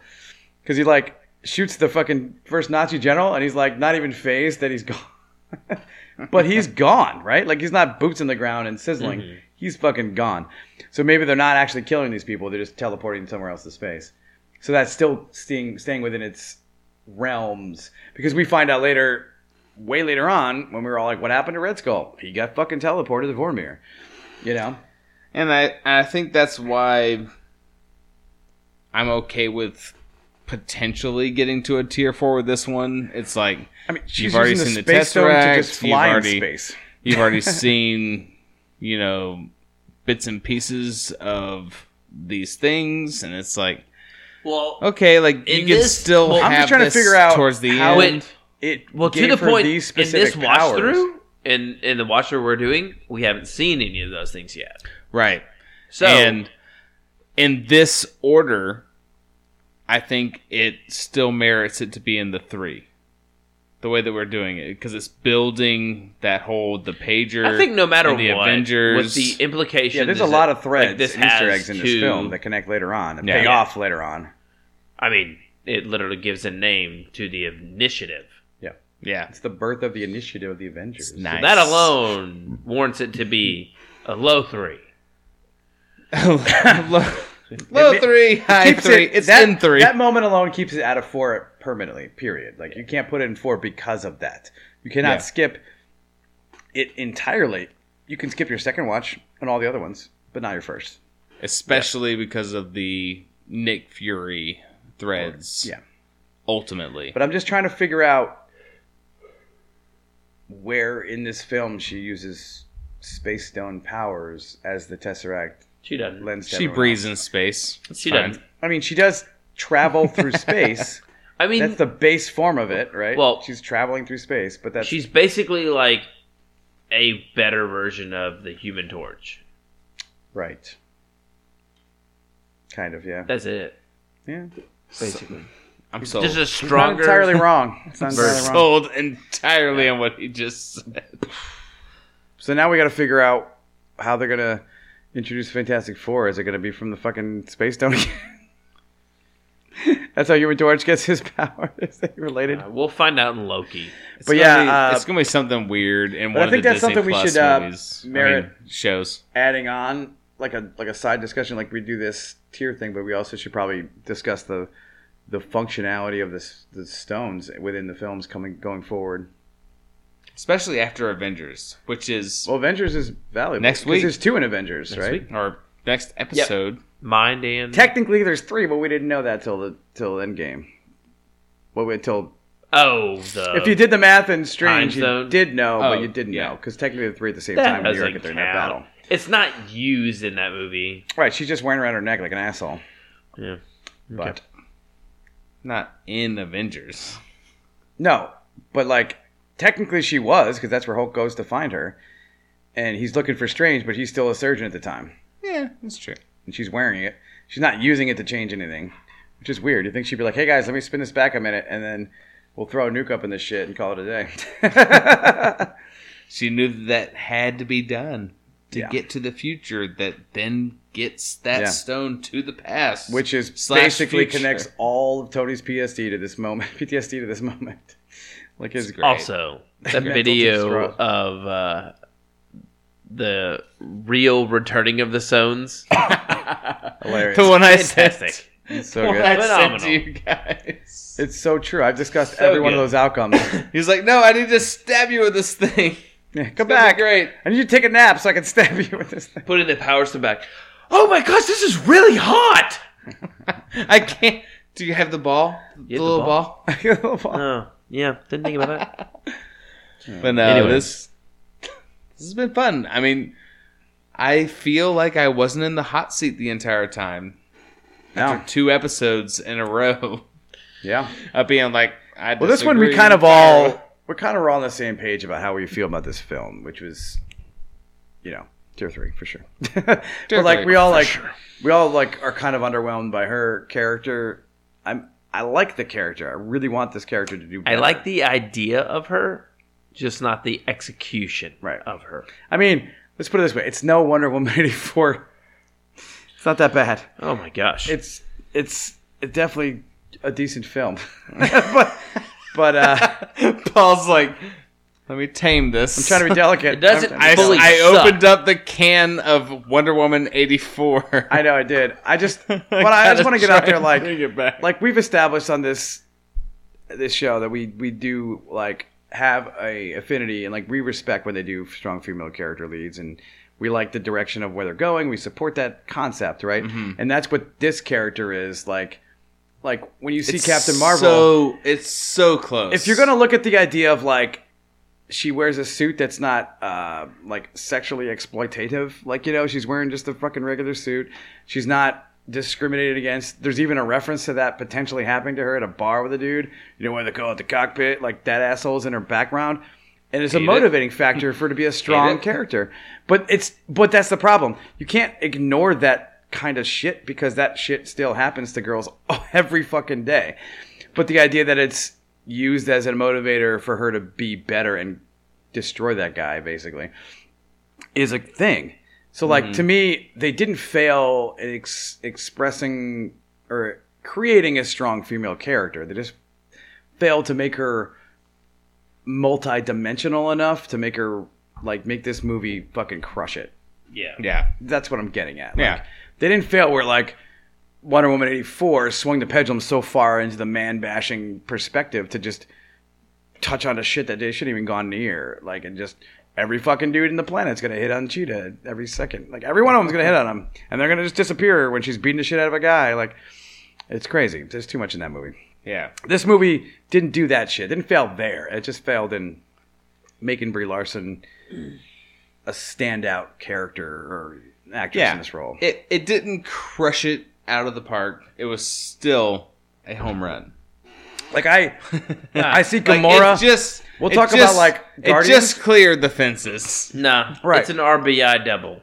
Right. Ground rule double. But Gamora is a physically intimidating female character that's respectable. It's badass and strong, and you can believe that she's who she is. She may be a little less dimensional than we like because that's her character by design, but I don't see her character as failing in the same way that I see this other character. She has growth. She does soften when she's got a hard shell, This character's kind of I told a few jokes. That's it. Wow. So, I'm good. You're nailed it. I'm done. Yeah. No, I mean, I think we all agree a lot on this movie. Yeah. It's a fun movie. It's not a movie that's going to blow you away, but it's going to set you up for future adventures with that character. I'm curious to see if we made the mistake of moving it, but I think we did the right thing. Especially using this for Fury, I think it's in the right spot. Yeah, I mean, we see it now, but we haven't hit Avengers and we haven't gotten to Infinity War, so it may be something curious to see how we think then. We may talk about it. We're not going to think about it then. Well, we should bring it up because we did change the order. We may talk about it again, we maybe because of the way it was the release order or chronological or whatever, you know, we may discuss it again or at least bring it back. She doesn't exist in the MCU until the fucking pager, which is an end credit scene we're not technically talking about with this order. So maybe it doesn't fuck anything up for us, you know. I think it's in a good spot. Yeah, I think so too. That being said, next week or next episode, following us will be we go into Avengers. The Avengers. We're getting into something good. Something tells me I'm we may agree so much that our runtime shortens by like an hour. Yeah, this one we agreed a lot, but it went to 3 hours. So damn it, that ain't gonna happen. Yeah, I did not see that coming at all. I for sure thought this was gonna end an hour ago. Did not end. Yeah, as evidenced by the time. I think it's because we keep expounding upon the same points that we make, and we just keep going. Yeah, we just keep the beer with like the pine notes, like different angles. Different angles of the same points. Yeah. But no, this has been fun. Next episode is going to be the Avengers, which is going to be really fun. Special guest? Most likely have a special guest. Nice. Be on the lookout. Be on the listen out. The listen out. Keep your ear out. Until then, though, I've been Whit. I've been Paul. And I'm Ryan. I'm Ryan. Weird that weighted ventriloquism sounded the same. Bye-bye. Bye.